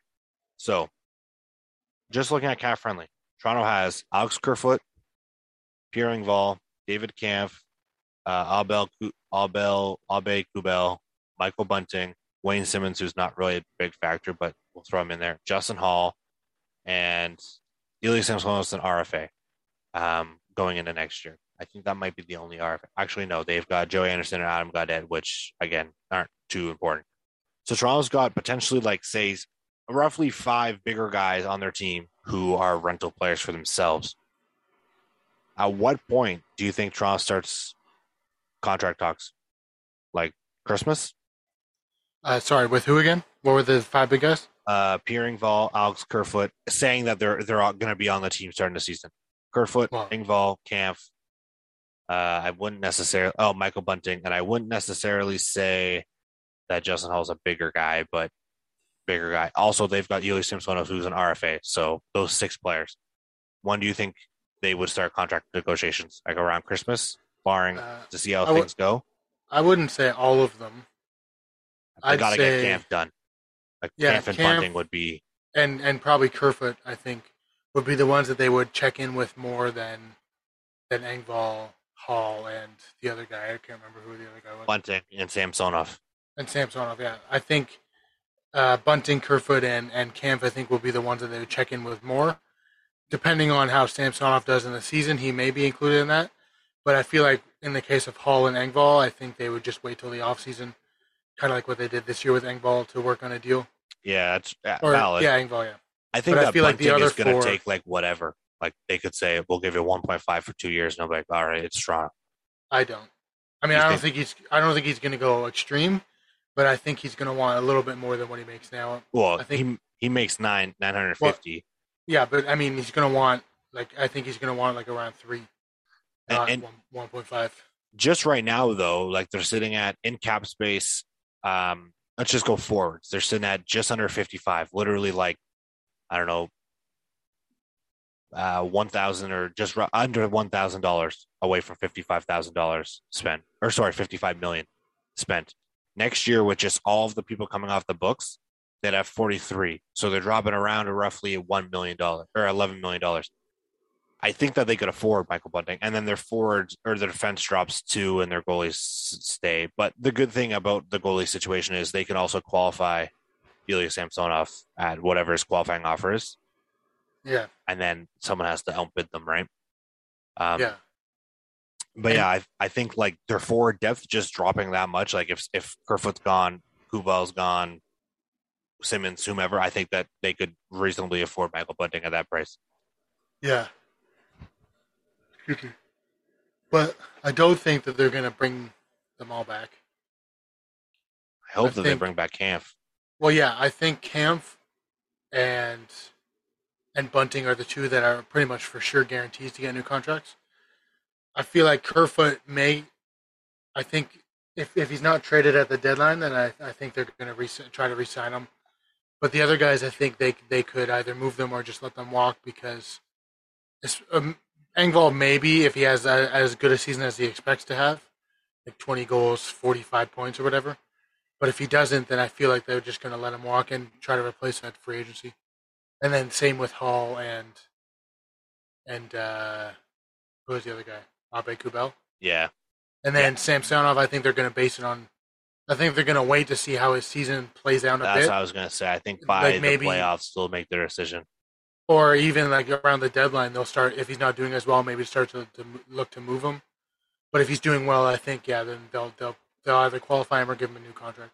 The other thing about next year that all of us need to think about. So Amarov just signed. Amarov just signed a 1 extra year extension on his loan for Russia. That doesn't mean that he's coming back this year, but all signs point to that he could be back this season. There's Abrazizi, Curtis Douglas, Holmberg, Robertson, Dura Ajachemsky. I'm not going to include Sonny Milano, but Dennis Malgin in that because he could be gone this season. But also joining that group of 5 players, there's also Matthew Knies. So as you're saying, I think if they don't find value in Engvall, like Matthew Knies could easily take that spot. Robertson could easily take that spot. And those are league minimum. Because like if Engvall has 45 points, say 50 points, and he's at 2.25, he's going to want like 3, 2.75 or 3. Abel Kubel, or however you say his last name, I think he's nothing but gone. I would imagine, unless he signs for $1 million or less, because like there's a lot of spots now coming in to the bottom 6, bottom 7 guys. Yeah. Where I think Matthew Knies is going to get a chance. I think you could see Curtis Douglas next year. You could see like a Juraj Jatemsky potentially next year. Robertson. Like I think those are the guys that now Toronto's going to, because of Matthews. Because Matthews, he's leaving. Come on. Yeah, he's rumored. He's going to Arizona or New York or LA. It's rumored from Frank Saravelli that he thinks that Matthews is going to be a lead for life. I also heard that Matthews is preparing to ask for as much as $50 million a year. Cap's supposed to go up next year, like $6 million or something. It's supposed to go up to like 90, and it's at 84 now. So, yeah, but approximately $6 million. If he does want more, and then the following year, I think Nylander's is up, right? Well, no, Nylander's is done next year. No one talks about that, but Nylander's actually done with Matthews. I think he'll want a bit more. So those guys from the minors who are making less than $1 million, and the guys that are coming, the Matthew Knies and whoever else, I think they'll be looked on as key pieces to fill out the roster with. You know what that will put us at? That'll put us in Tampa Bay level range, where guys like Matthew Knies and Ty Voigt and all these other players will then progress into the Barclays Goodrow, Blake Coleman, and Ian Igor line. Yeah, you know, and I think that's what's viable. Like, sorry, go. No, you go. I was gonna say this just popped into my head here. Toronto, it's pretty much all but common knowledge, I think, at this point that, I mean, most people would say Kerfoot, I guess, is the second line with Nylander, Tavares, but if they don't actually get a solid second line guy, I think it could be by design. I think that they're hoping that the rotation of guys that they do play in that spot will be sufficient enough until the playoffs, where Matthew Knies said that he wants to play. So I feel like they're leaving that spot open for him to come in the playoffs, and then if he plays well next year, which maybe backfire on them because Kerfoot may not have as well a year. Yarncroke may not fit on that line. But it just popped in my head when Matthew Knies was brought up, and then I remember him saying that he wants to play in the playoffs this year with the Leafs. So that's true. It wouldn't be outlandish, I guess, to say that they're not purposely signing a solid second line player, and they're just going to rely on the guys from the third line to leave that spot open for when Matthew Knies comes, and he'll fill in that role with Nylander, Tavares during the playoffs. Yeah, and then Kerfoot would bump down, and then probably Engvall would bump down. Yeah, I think that would work, to be honest. I think that would be smart. I think that actually is smart. That's a good point. Smart because Matthew Knight is supposed to be a good player. Yeah, but yeah, it could backfire on them because Kerfoot may not have as well a year, and then the other guys who they put in that role on the second line may not play up to the standards of the other guys on the line, so it'll kind of decrease their production a bit. Or there could be not that that'll happen, because this past year with Kerfoot and Mikheyev and whoever else rotating on that line, that they still did well. So it probably won't happen. I mean, like the decrease in production or the cycle of guys not working, it probably will be successful. But yeah, it just popped into my head when you said that, and then I remembered him saying he wants to play in the playoffs. Yeah, and there could be a flip flop there with, like, say no one does well, so they put Robertson there, and then Robertson ends up with 40 points, or say 45 points, whatever, and then he's feeling himself, and then you got Matthew Knies come in. Well, they could have a spot set on the second line for Matthew Knies, but guess what? Now you're putting Robertson down. Now he's disgruntled. Maybe he doesn't play as well in the playoffs. You know, like, there could be a chance that, like, Matthew Knies might have to play on the third line, but I think that is like. I don't think I've heard anyone say that, so that might be one of the smartest. What can I say? Okay, relax. I think that might be one of the smartest takes of the season. To be fair, though, if Robertson does come in and plays solid on that line and gets 45 points, and then they shuffle him down to the third line and put Matthew Knies on the second line, I don't feel like Engvall will be the one to move down. Well, I guess Engvall would already be moved down. So I guess either way, I think they would then shift Järnkrok to center, and the third line would be Robertson, Järnkrok, Kerfoot, and then the last line would be Engvall and whoever else is on the roster at the time. Because Robertson playing with Järnkrok and Kerfoot would still be a well enough offensive line that he could still put up points. I don't think he would be as disgruntled. And then Matthew Knies gets slotted in on that second line. So I don't think, if that's the case, I feel like that line would be sufficient enough if he is. Obviously, this is all hypothetical. Yeah. But if he is disgruntled that he gets bumped down, moving Järnkrok to center and putting Kerfoot there with him, I feel like that would be sufficient enough for him to keep up his pace of a point every other game or whatever. I'm not going to lie to you. I don't like Engvall's contract at 2.25, but if their roster looked like Matthews, Marner, Bunting, Tavares, Nylander, say Matthew Knies. Again, I don't like Engvall's contract, but I'll put him here.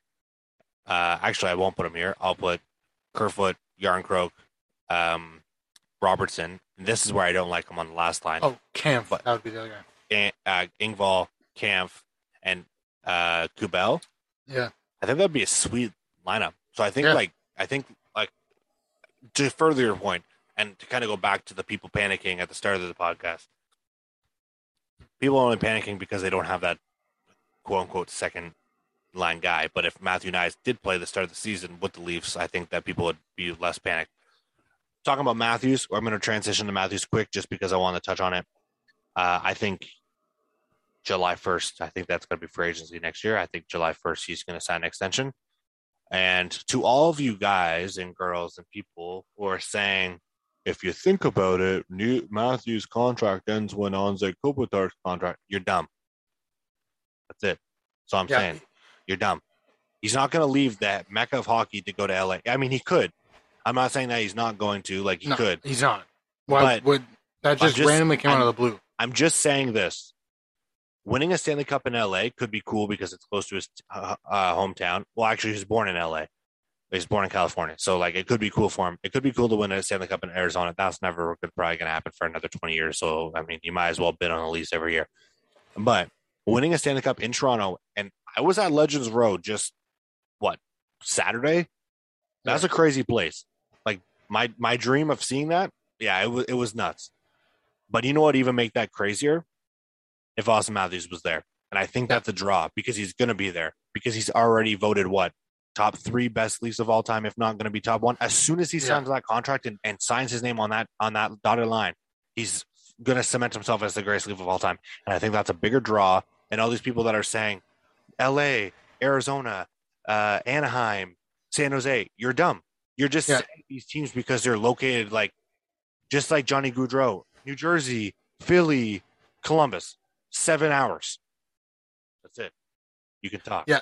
It's not even comparable. Couple things. It's funny how it switched from he's going to Arizona when his contract's up Then Arizona has to move to a university arena, and they're going to play in front of 5,000 fans. Now, all of a sudden, because of that situation where they know Matthews won't want to go there now, it's, oh, he's going to LA. Like, that just came out of the blue. The whole time he was with the Leafs, from the day he was drafted to the day Arizona announced that they were playing in a university arena, he's going to Arizona. The second that they announced they're playing in a university arena, he's going to LA. He's not going to LA. If he wins a Stanley Cup in Toronto, there would be it's not even comparable. Yeah, LA is a historic team, and yeah, LA is a big city, whatever. In the hockey world, and Americans may not agree with this, but it's true. In the hockey world, if you are the player on the Toronto Maple Leafs and you win a Stanley Cup, there's maybe Montreal. Probably Montreal, actually, would be the only comparable. And I know fans of Boston and Chicago and Detroit will be like, what about us? Toronto and Montreal are the two greatest hockey franchises of all time. It's not even arguable. Toronto hasn't had success in the last 50 years, but they are the second greatest franchise. Montreal's one. So the only comparable would be Montreal Canadiens. I think the only comparable outside of that in America would probably be New York. I don't think maybe it's not close. The Rangers. Like, the Rangers are a historic team, but I don't think they're quite on the level of. No, they haven't had the historic success that Toronto Montreal has. Yeah, no, I don't mean like historically. I just mean like in city wise, like in the Mecca. Like a lot of people would want to play for the Rangers because it's in New York. And LA is a big draw too. Yeah, thanks, maybe Greg. not so much in hockey, but like the Lakers and the Knicks, or not the Knicks, the Clippers and the. You can thank 99 for that. Yeah, but like if he stays in Toronto and he wins the Stanley Cup, there doesn't matter what team you're on besides Montreal. There's no comparable, not even close. Yeah, and I'm just he'll be given. They'll build like 15 statues of him in front of Maple Leaf Gardens, in front of Scotiabank Arena. They'll give him a national city holiday, or national. He'll get a key to the city. They'll give him everybody will get the day off work, and they'll call it Austin Matthews Day. It'll be a city holiday. He's gonna get a street name just like Kyle Lowry, and it's probably gonna be outside of the arena. There's no comparable, and yeah, he may not want to stay. Which all indication from Canada beat reporters, Canada reporters who are closer to the situation than a reporter in LA, are that he is staying. Chris Johnson's a pretty notorious reporter in Canada. I don't know if he's popular in the States. He may be known in the States, but in Canada, he's up there. Like Ellie Friedman, Bob McKenzie, Darren Dreger, like Chris Johnson's in the mix of Frank like Saravelli and Pierre LeBrun. But I mean, like probably like Pierre. Those are the big three: Darren Dreger, Bob McKenzie, Ellie Friedman, probably in my eyes. And then the next level down is like Pierre LeBrun, Chris Johnson, Frank Saravelli. What? Yeah, I just wish people. Yeah, continue. So he's like up there. In America, he'd be like he'd be like a high end reporter on ESPN. I don't know any reporters from ESPN because we don't really get ESPN in Canada unless you personally go and get it, which we don't because we have TSN and Sportsnet. Why would you need ESPN? But yeah, there's the LA, Arizona, Rangers, Toronto. If he wins in Toronto, there's no comparable. If he wins in LA, yeah, that's great. Like, perfect example that just popped in my head. Dustin Brown. It's being announced that he's getting his jersey retired, and I think they're putting a statue of him in front of the arena for the LA Kings. He won 2 Stanley Cups, and the people in LA are complaining, saying he doesn't deserve to be there. Magic Johnson, Wayne Gretzky, Luc Robitaille, who's the other guy? Kareem, I think, is the other one, and then Dustin Brown. They're like, that name doesn't fit. So if Austin Matthews goes to LA and wins the Stanley Cup in 2 years, no one's going to care. Yeah, it'll be great that Austin Matthews is on the LA Kings. But the people aren't going to care. The population of the fans who watch, or the city who watches hockey, they may care. But overall, the overarching population of the city isn't going to care that Austin Matthews wins the Stanley Cup. If Austin Matthews wins the Stanley Cup in Toronto with the Toronto Maple Leafs, the whole city will be celebrating for months. He'll be a provincial hero. Yeah. It's not even a comparable. Not even a comparable. The thing is, he may not be Canadian, but he's not dumb. Like, he knows. He probably has a strong, I guess, know-how of how this is going to work. If he wins the Stanley Cup, like, here's the thing: Austin Matthews wants to be the guy. That's his personality. He's cocky. He's got big ego. and I can't see him going to LA where he's like he'll still be the guy. He'll be a guy on any team besides maybe with McDavid. But I just can't see him going to LA and playing amongst where he's not like he's known as the guy, but he's not the guy. In Toronto, he's the guy.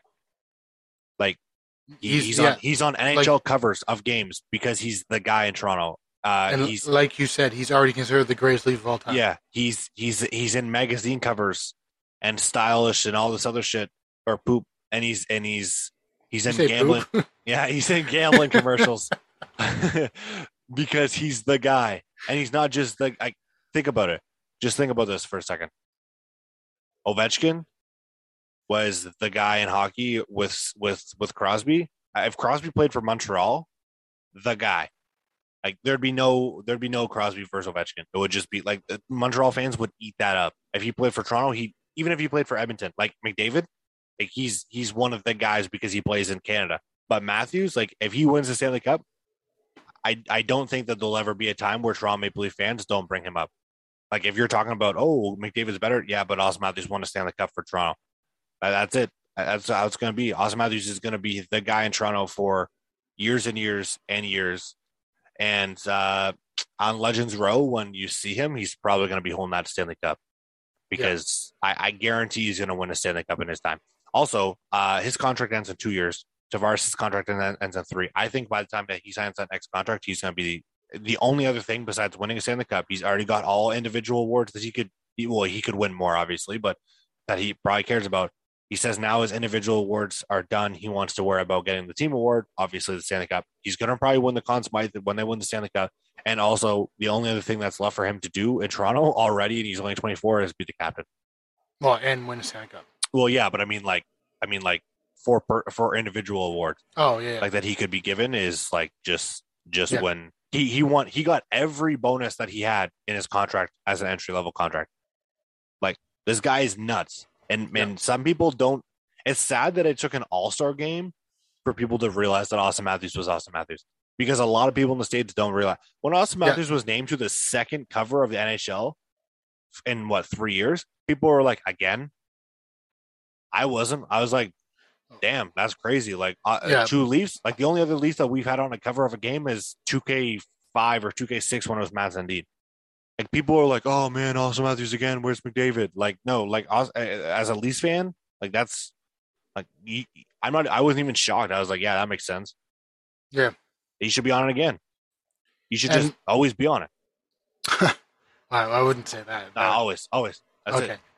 They should just put on the specialty for each team. Like they should have a main one for like a person who doesn't really have a favorite team or like a casual hockey fan who doesn't really know that much but likes to play the games. But then they should have like a limited edition one where like Toronto's limited edition is Matthews, Edmonton's limited edition is McDavid, Crosby, Ovechkin. Yeah. Each team gets their own limited edition NHL 22 cover. Yeah. Well, the price is a bit more because it's a limited edition one, and then no one can really complain because every team will have one, but then they'll also have the universal one for people who don't necessarily enjoy watching hockey or have a favorite team or whatnot.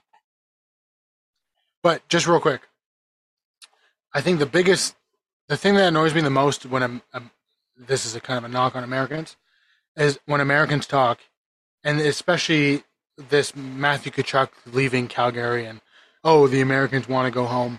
They don't like the culture in Canada. The same thing happened with Kevin Durant coming to Canada to play in the Raptors. And the ESPN guy who then had to backtrack said, it's a different culture for minorities. He specifically said a certain minority in Canada than it is in America. Yada, yada, yada. Toronto's one of the most ethnic cities in the world. Like any culture, any race, like there's neighborhoods. Like it's one of the most ethnic cities in the world. Americans are just so, if you want to call them self-centered, if you want to call them ignorant, dumb. That's it. Whatever. They're just so unaware of what happens outside of their own country. That to say that Auston Matthews won't want to play in Toronto. And I have seen some people say this on Twitter because the culture in Canada is different than the culture in America. And he would rather prefer to play in the culture in America is like Spencer said, the dumbest thing ever. That just proves how little they actually know about Canada. We don't live in igloos. We don't ride polar bears. sometimes. No, I'm kidding. We don't have moose as pets. It's not winter all year round. We're not lumberjacks. We're not, some of us are Eskimos. Not all of us are Eskimos. Have a similar way of life as Americans. Yeah, I would say. But it especially annoys me and Toronto is one of the biggest cities in the world, one of the most ethnic cities in the world. And it annoys me when they say, why would he go play in Toronto when it's a different culture than it is playing in New York? Yeah, New York may be different operating wise. People may act differently there than they do in Canada, but to say it's a different culture when there's no one culture in the city of Toronto. Yeah. Everybody who lives there that comes from different countries, they bring the culture to the city. It's a melting pot of cultures all wrapped into one. Yeah. It's not one culture, Canadian. It's Greek, it's Italian, it's French, it's English, it's German, it's Swedish, Finnish, Russian, Chinese, I've been saying Japanese. this for years. Canada doesn't have a culture. Like there's no, besides like their quote unquote Canada's culture is other people bring their culture. Yeah. Yeah. The only place in Canada that I think has their own culture is Quebec. Well, and like small town. Yeah, but there's like the east where they're like big into fishing, and the west where it's like Texas. Whatever they do. No, I mean like Canada. I mean like it's like Texas, Alberta. No, but I mean like Texas, BC is like skiing, I guess, and sure, you're right. Alberta is kind of like I think the downfall of Canada. But if you're thinking about just Toronto in general, like I think every little province has their own cultural background, whatever. But when I was in Toronto, I was like, I think I've been to Toronto like 6 times, and it sucks because it's like an hour down the highway. When I was in Toronto, 2 stories. One, I walked down to the Ripley's Aquarium, and I never have seen anything like this. There's like 12 guys or 12 people riding this bike restaurant where they're all pedaling, and it was just going down the road, and there's a guy in the middle chefing up food. And I walked outside the Ripley's, and I was like, damn, that smells good. Looked over, there was food trucks, like I'd say probably 20 food trucks, all different people. There's a Indian food restaurant. There was a Greek restaurant. There was a Chinese restaurant or a food truck. It was just different food trucks. I was like, I mean, we live in a small town. I was like, damn, that is crazy. Like I've never seen anything like that. And obviously Austin Matthews, he probably wouldn't experience that little bit of thing and be like, oh damn, that's awesome. But like the things that he could experience at different restaurants and like the city in general, like I can't fathom how people in the States are like, just Google Toronto. Now watch a YouTube video. And the second thing is quick. Me and my girlfriend were in this little cafe place called Aroma. And this no mean racist, but there's just another white guy that I was talking to in the store. And like, obviously there's different cultures that are white. But in Aurelia, when you talk to another Caucasian male, he typically doesn't have an accent.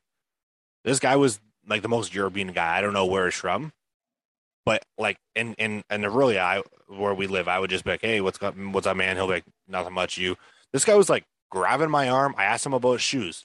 This guy was grabbing my arm. Oh, don't worry, man. I'll tell you. Slapping me, like his culture and how he was.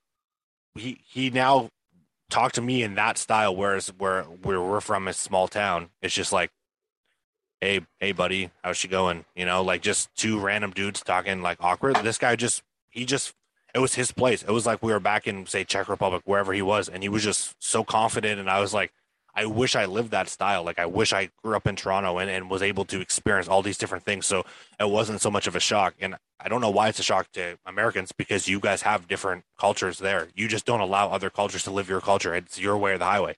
Which led me to my next point is that I think we have American listeners. North Carolina is our most listened to. If they're from New York or LA or Chicago or Detroit or Boston, the bigger cities in the States, and they're listening, and they're probably going to be thinking, well, like, that doesn't sound so special. We have that here. And that's exactly our point, is that from an American's perspective, you don't believe that we have that. You may not, some of you may know, but there's a large portion of Americans who don't know that Canada is like that. So that is exactly our point. You have that there, we have that here. So it's not a drawing point to bring a player from Canada to America when he can experience that same thing in Canada.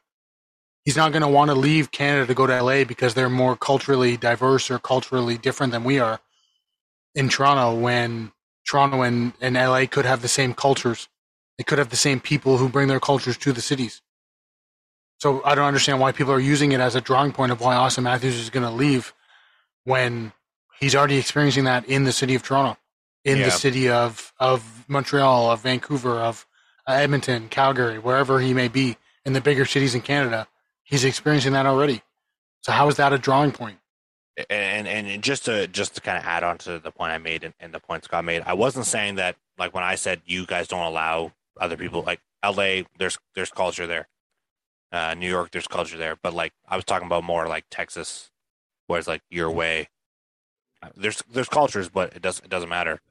Like, obviously, as Scott mentioned, there's some of the states that or teams that would be interested in Austin Matthews. There is this similar style setup, but like I just don't see how Toronto isn't the biggest. The only thing that makes me mad about when people say American players want to go home, you know why they want to go home? You know why Matthew Tkachuk didn't go to St. Louis? Like, besides the deal, you know why, if he had a choice to do a sign and trade, you know why he chose Florida? State tax? Yeah. No state tax? Yeah, exactly. Everywhere in Canada you Ding, play. ding, ding. What do I win, Johnny? I don't know, chocolate bar. Oh, sorry. Yeah. What is state tax, Alex? Yeah. Okay. Well, in Canada, for those who aren't Canadian or have experienced Canadian society, you pay provincial tax in every province that you're in. It varies. I'm assuming. I've never been to Alberta. I've never been to. They have that in this. They have state tax in this. Yeah, States. I know. I'm just let me finish. So, okay. Vancouver, you could pay, like, it's estimated that if you make $11 million in Ontario, you're losing about $1 million of your salary in provincial tax. In St. Louis, in America, they could be losing $500,000 of their salary, whatever. But in Florida, where Matthew Tkachuk signed, it's just the most obsolete point that people could say, like, the point doesn't even exist. Oh yeah, there's no state, or there's Americans want to go home. Yeah, but where do Americans want to go? To places with no state tax. It's the same as Brent Burns. Brent Burns originally waived his no trade clause to go to Dallas. One, because he has a house in Texas, but also because apparently Texas, I didn't know this, but Texas doesn't have a state tax. Yeah. Because he was mad about the state tax, because he's going from California and San Jose, which I know they have a state tax, I'm assuming, to a place that has no state tax. So it's like, oh, more money. It's like, it's unfortunate that people say that only like Americans want to go home. No, the American players and Canadian players who lead Canadian teams, if they're going to a place like Florida, I don't even know other teams besides Tampa, Florida, Dallas. I don't know exactly what other teams have no state tax. It's just like that's the Matthew Tkachuk trade in general was dumb. Like, the trade was dumb, but like the fact that people are saying Americans want to go home, like in his situation, yeah, he wanted to go home to America. Johnny Gaudreau didn't leave Calgary to go to America because he was tired of Canada. He wanted to go to where his family is. So yes, he wanted to go home, but it wasn't because he didn't want to play in Canada. It was just simply that, like, he's been in the NHL for 10 years. Like, he just wanted to go closer to, and if he really wanted to go home, he would have chose New Jersey or Philly, which was closer to where he grew up. Actually, New Jersey would have been the closest. Yeah. It just was simply that it was time for him to go home, but he didn't want to go home because Canada is so bad to live in, and we live in igloos. Yeah. I mean, Alberta would definitely be, I guess Winnipeg would be the worst Canadian climate that you could play in. Another thing about that Americans don't understand about Toronto is we're an hour north of Toronto. Maybe an hour and 15 minutes, an hour and change.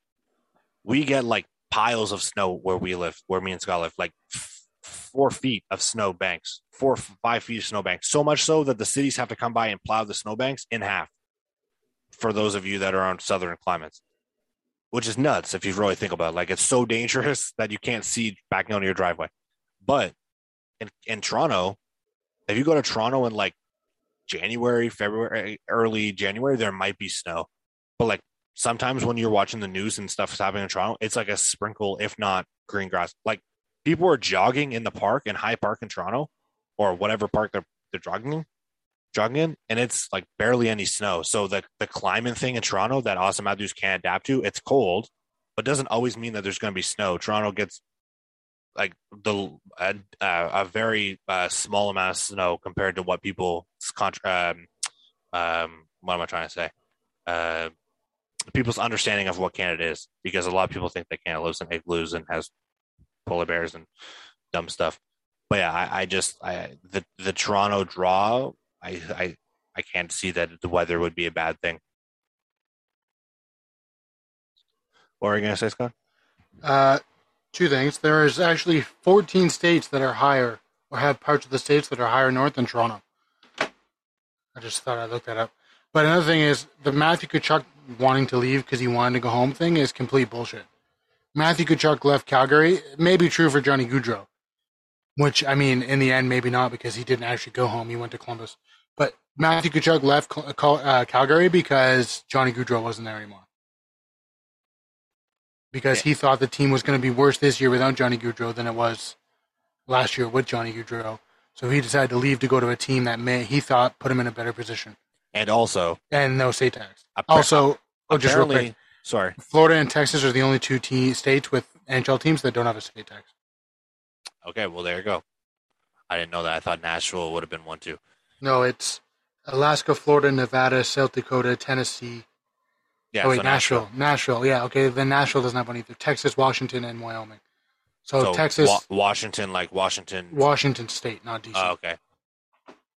So Dallas, Florida, Seattle. Tampa, Nashville. And Seattle, yeah. Yeah, Seattle's in... So there's 4. Or what did you say first? I actually forgot Seattle was the team. The Matthew Tkachuk. Matthew Tkachuk thing. Apparently, from what I've read and what I've heard, is like the moment that he got drafted to Calgary, he did not want to play there. Like almost like similar to an Eric Lindros. Look it up if you don't know. I don't want to get into the long story, but essentially. But didn't he already sign a new that would have been his 3rd contract with Calgary? Matthew Tkachuk? Yeah, I think that was his 2nd. But no, it was rookie deal, and then it would have been a new one. Yeah, but Matthew Tkachuk's only Matthew Tkachuk's only 24, so no, that would have been his 2nd deal. So the new contract he was looking at would have been the deal after his rookie contract. No, so he had his rookie contract, and then he signed another one, and then he signed one. It would have been So it would have been his 3rd contract. Just 1 second. So standard contract. Yeah. So his rookie deal was 16, 17, 18. Yeah. So then he signed 3 extra years. Yeah. But from what I've read and what I've heard is that he didn't want to play. Calgary wasn't the number 1 option, obviously. Then why did he resign? Yeah. Your point stands. That is true. I'm not debating that your point is wrong or anything. I'm just I'm not saying anything. Like, I'm saying that your point is valid, that he left for a better opportunity because of Johnny Gaudreau. But all I'm trying to say is, like, it's been notoriously known that he wanted to play for St. Louis for as long. Like, he loves St. Louis. He has it in his Twitter bio. Like, he's always going home. He's always talking about his family in St. Louis, this, that, the other. Calgary obviously wasn't going to be a long-term destination for him. Apparently, from what I read, is he's told that to Brad Treliving for years. Like, Calgary is not his long-term destination. So regardless if that's true or not, it's just annoying to me that it's like, oh, he wants to leave Calgary because Calgary, and also the pandemic plays a big factor in it, obviously, because Canada still has things that America doesn't based on COVID and how Canada was set up with no fans and everything. But like Johnny Gaudreau going to him, he didn't leave because he hated Calgary. Apparently it was like obviously it was one of the toughest decisions of his life, but it was like down to, like, there was like 3 minutes left in his decision to decide, and family members were saying, stay in Calgary. Like, just suck it up and stay in Calgary. You're going to be set for life. Your grandkids, your family for generations will be set. But then he decided to leave because he wanted to be closer to his family. If he wanted to go home, and I understand they're saying to America, but if he wanted to go home, he would have signed with New Jersey. He just wanted to be in the Eastern Division because it was closer to his family. Even Toronto would have been closer to Calgary, so he could have signed Toronto. He could have signed Montreal because it would have been closer to Calgary than Calgary. Like, that's the thing that irritates me about this whole scenario. It's like they want to go, quote unquote, home to America. No, they want to go closer to their families, which, yes, is in America, but that still could mean Toronto. That could still mean, like, for example, Wayne Simmons. He wanted to come home to Toronto, but he didn't, like, where his family is, but he didn't also reject the signing in Buffalo or potentially the potential signing in Detroit before he signed in Toronto, because that's still close to his home, but it's not Toronto. And that it's just, I think that's just the biggest excuse that people are putting on this. And also, it pissed off Elliot Freeman a lot that people are like, "What an idiot! You signed 7 hours from home," because you're misinterpreting the home as family in that situation. Yeah, and even then, he'd be traveling a lot. Yeah, but like just because he potentially lives in Columbus now, he plays in Columbus. Like they play just as many road games as they do home games. So he's on the road a majority of the season. So even if he wanted to go home, he still wouldn't, like home New Jersey, he still wouldn't be at home for most of the season. Yeah, and the other thing is, like, Columbus is in New Jersey's division, so they're going to play New Jersey 2-3 times a year, versus Calgary could play New Jersey once, if not potentially at all. Like New Jersey could be one of the teams on Calgary's list where they play like once a season. Maybe they skip this year, like it makes more sense to me. It's like if someone wanted to play in Toronto or Montreal, and Montreal didn't want them, so they signed in Boston. Boston could play Montreal 4 times in 1 year. So therefore, the 2 times that they go play home games or away games in Montreal, he gets to see his family. Same as with Columbus. When they go to New Jersey once or twice a year, physically in New Jersey, like he can spend time with his family, versus Calgary, where they could play 1 home game against New Jersey and then he doesn't get to see his family. Like it just confuses me. And also, the guy's rich. He doesn't need to drive his car on the highway to get to New Jersey. He'll just pull a Drake. For those of you who don't know, Drake flew a plane from Toronto to Hamilton, which from my understanding is like 30-40-minute drive on the highway. And he drove or flew a 7-minute plane, his personal private jet. It took him like 7 minutes. What's her name there? One of the Kardashians and Travis Scott. Oh, it's like Jenner. Kendall? I don't know. Whatever her name is. I don't really care what her name is. But yeah, they got caught doing that too, where they were taking like 3-minute plane rides because they didn't want to drive. Yeah. And now they're being classified as environmental terrorists. Yeah, well, I mean, people are happy with Drake. It's not good for the environment to not only fly the plane, I guess in their style of plane, but to constantly just do it for 3-minute plane rides is even worse, I guess. Yeah. I don't know how, like, well, there is the Hockey Canada scandal that we could touch on, or we could leave till next week. Well, I think we're pushing closer to 2 hours here, so I think we should probably just leave that. Okay, next week, there may be a bit more news on it. Yeah. If you haven't heard, look it up, because it's disgusting. Yeah. Next week I think, because there may be a bit more to talk about next week for it. Yeah. So I'll just leave it as this, and this might be sad. I don't mean it as sad, but you know who took a plane ride or a helicopter ride to try and beat traffic? Nope. Kobe Bryant. Okay. And I'm not saying this bad. Like, I'm not saying like he's an idiot for doing it. I'm just saying, like, he tried to beat traffic that day, and it wasn't the best flying day, and the pilot told him he could fly, whatever the story is. Like, I'm not saying Drake and Kobe Bryant are on the same playing field, or Johnny Gaudreau or Austin Matthews, but let's just say Drake takes a plane from Toronto to Hamilton because he wants to beat traffic, and that plane dies, or that plane crashes and he dies. Like, it's just going to be another one of those situations. It's like, why didn't he just drive? Like, especially Drake, because, like, I don't know if you've ever looked up Drake driving, but, like, there's this one time when he was driving in Toronto, there's a video. It's like 8 cars are trying to pull out, and his security guard gets out of the car and blocks traffic with his body, so then Drake can catch up to the convoy of cars that are leading him. And people are just screaming at them, and the guy's just like, I don't care if you're rich, like, I pay to live in the city too.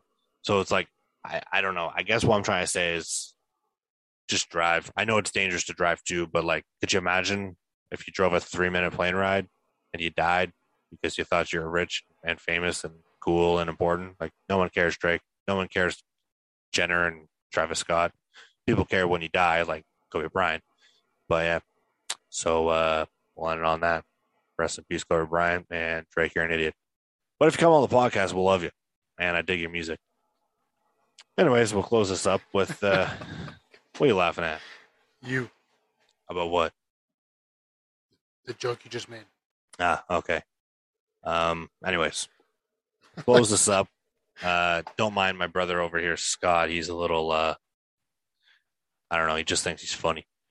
You're the one who made the joke, Yeah, this guy's just laughing. and now in the you're confused about it. Yeah, it doesn't take much to confuse me, though. Also, just real quick before we end, we forgot to mention this, but Ian Scott retired. We didn't mention that. Oh yeah, Ian Scott. Which sucks because he was promising prospect for the Leafs, but yeah, he's had a lot of injuries. So I think that actually was word for word what Kyle said when we put it on the group chat. He just said promising prospect. yeah, I'm just reading the group chat right now. Actually, that's what okay. I said. Yeah, so Ian Scott retired, 22, 23 years old. He's going to pursue a different career. Injuries plagued him, which, as Scott said and Kyle said, promising prospect, supposed to be the goal of the future. Didn't work out. Hey, if you want to come on the podcast, be the fourth member. Come on. We'll take you. No, we already got a Scott. Yeah, and we're not actually in search of a fourth member, so don't get any hopes up for anyone who's like, "Oh, damn, I get to be on a podcast." Unless you're like Wayne Gretzky, we'll take it. Yeah, Wayne Gretzky, you know, flappy wrist. I remember when someone called him flappy wrist on Facebook and Twitter, and I was like, "Put some more respect on this guy's name, man." Yeah, he scored 900 more goals than you ever did. So Yeah, in like year 2 in pickup league hockey, don't matter. Anyways, that's it for us. Way longer than we expected. I probably will not get the article out tonight because it's already 10 o'clock our time. So look for that in the coming days. Look for the Twitter link for the podcast and get us at your nearest and most convenient podcasting streaming service, whether that be Spotify, Apple, Google. I think we're even on SoundCloud. We're on like 800, including one called TuneIn. Just look up Leafs Talk Forever podcast, and there'll be a list of streaming services that you can find us on. Also, I share the Transistor link, which is where we distribute the podcast. So there'll be a list of different icons, 6 or 7 icons. Click one, listen to it, subscribe, get the account. Maybe throw us some money because now that the partnership's over, we don't have any income coming in based on this podcast. So if you guys want to contribute to a jersey giveaway, just do so. You can subscribe at our website. There's a link at the very bottom. Put in your email, subscribe. You'll get notifications via email when we post. I guess technically when we post podcasts and blogs. Also, when other people join the network, and I think there's a little chat function too, which is kind of cool. But yeah, you'll get firsthand knowledge. Turn on notifications for our Twitter page too if you're a big fan. And when we send them out, you guys will be able to see them right away. And social media, you know the drill. You know by this time it's Leafs Talk Forever. And am I missing anything? I think that might be it. yeah. Yeah. So give us a follow, give us a subscribe on any service, and check out our podcast and our new website. Hopefully next week Kyle will be back. If not, me and Scott will run the ship again. And yeah, that's a wrap. Have a good night, everyone. And Thanks. look for this tomorrow. Peace.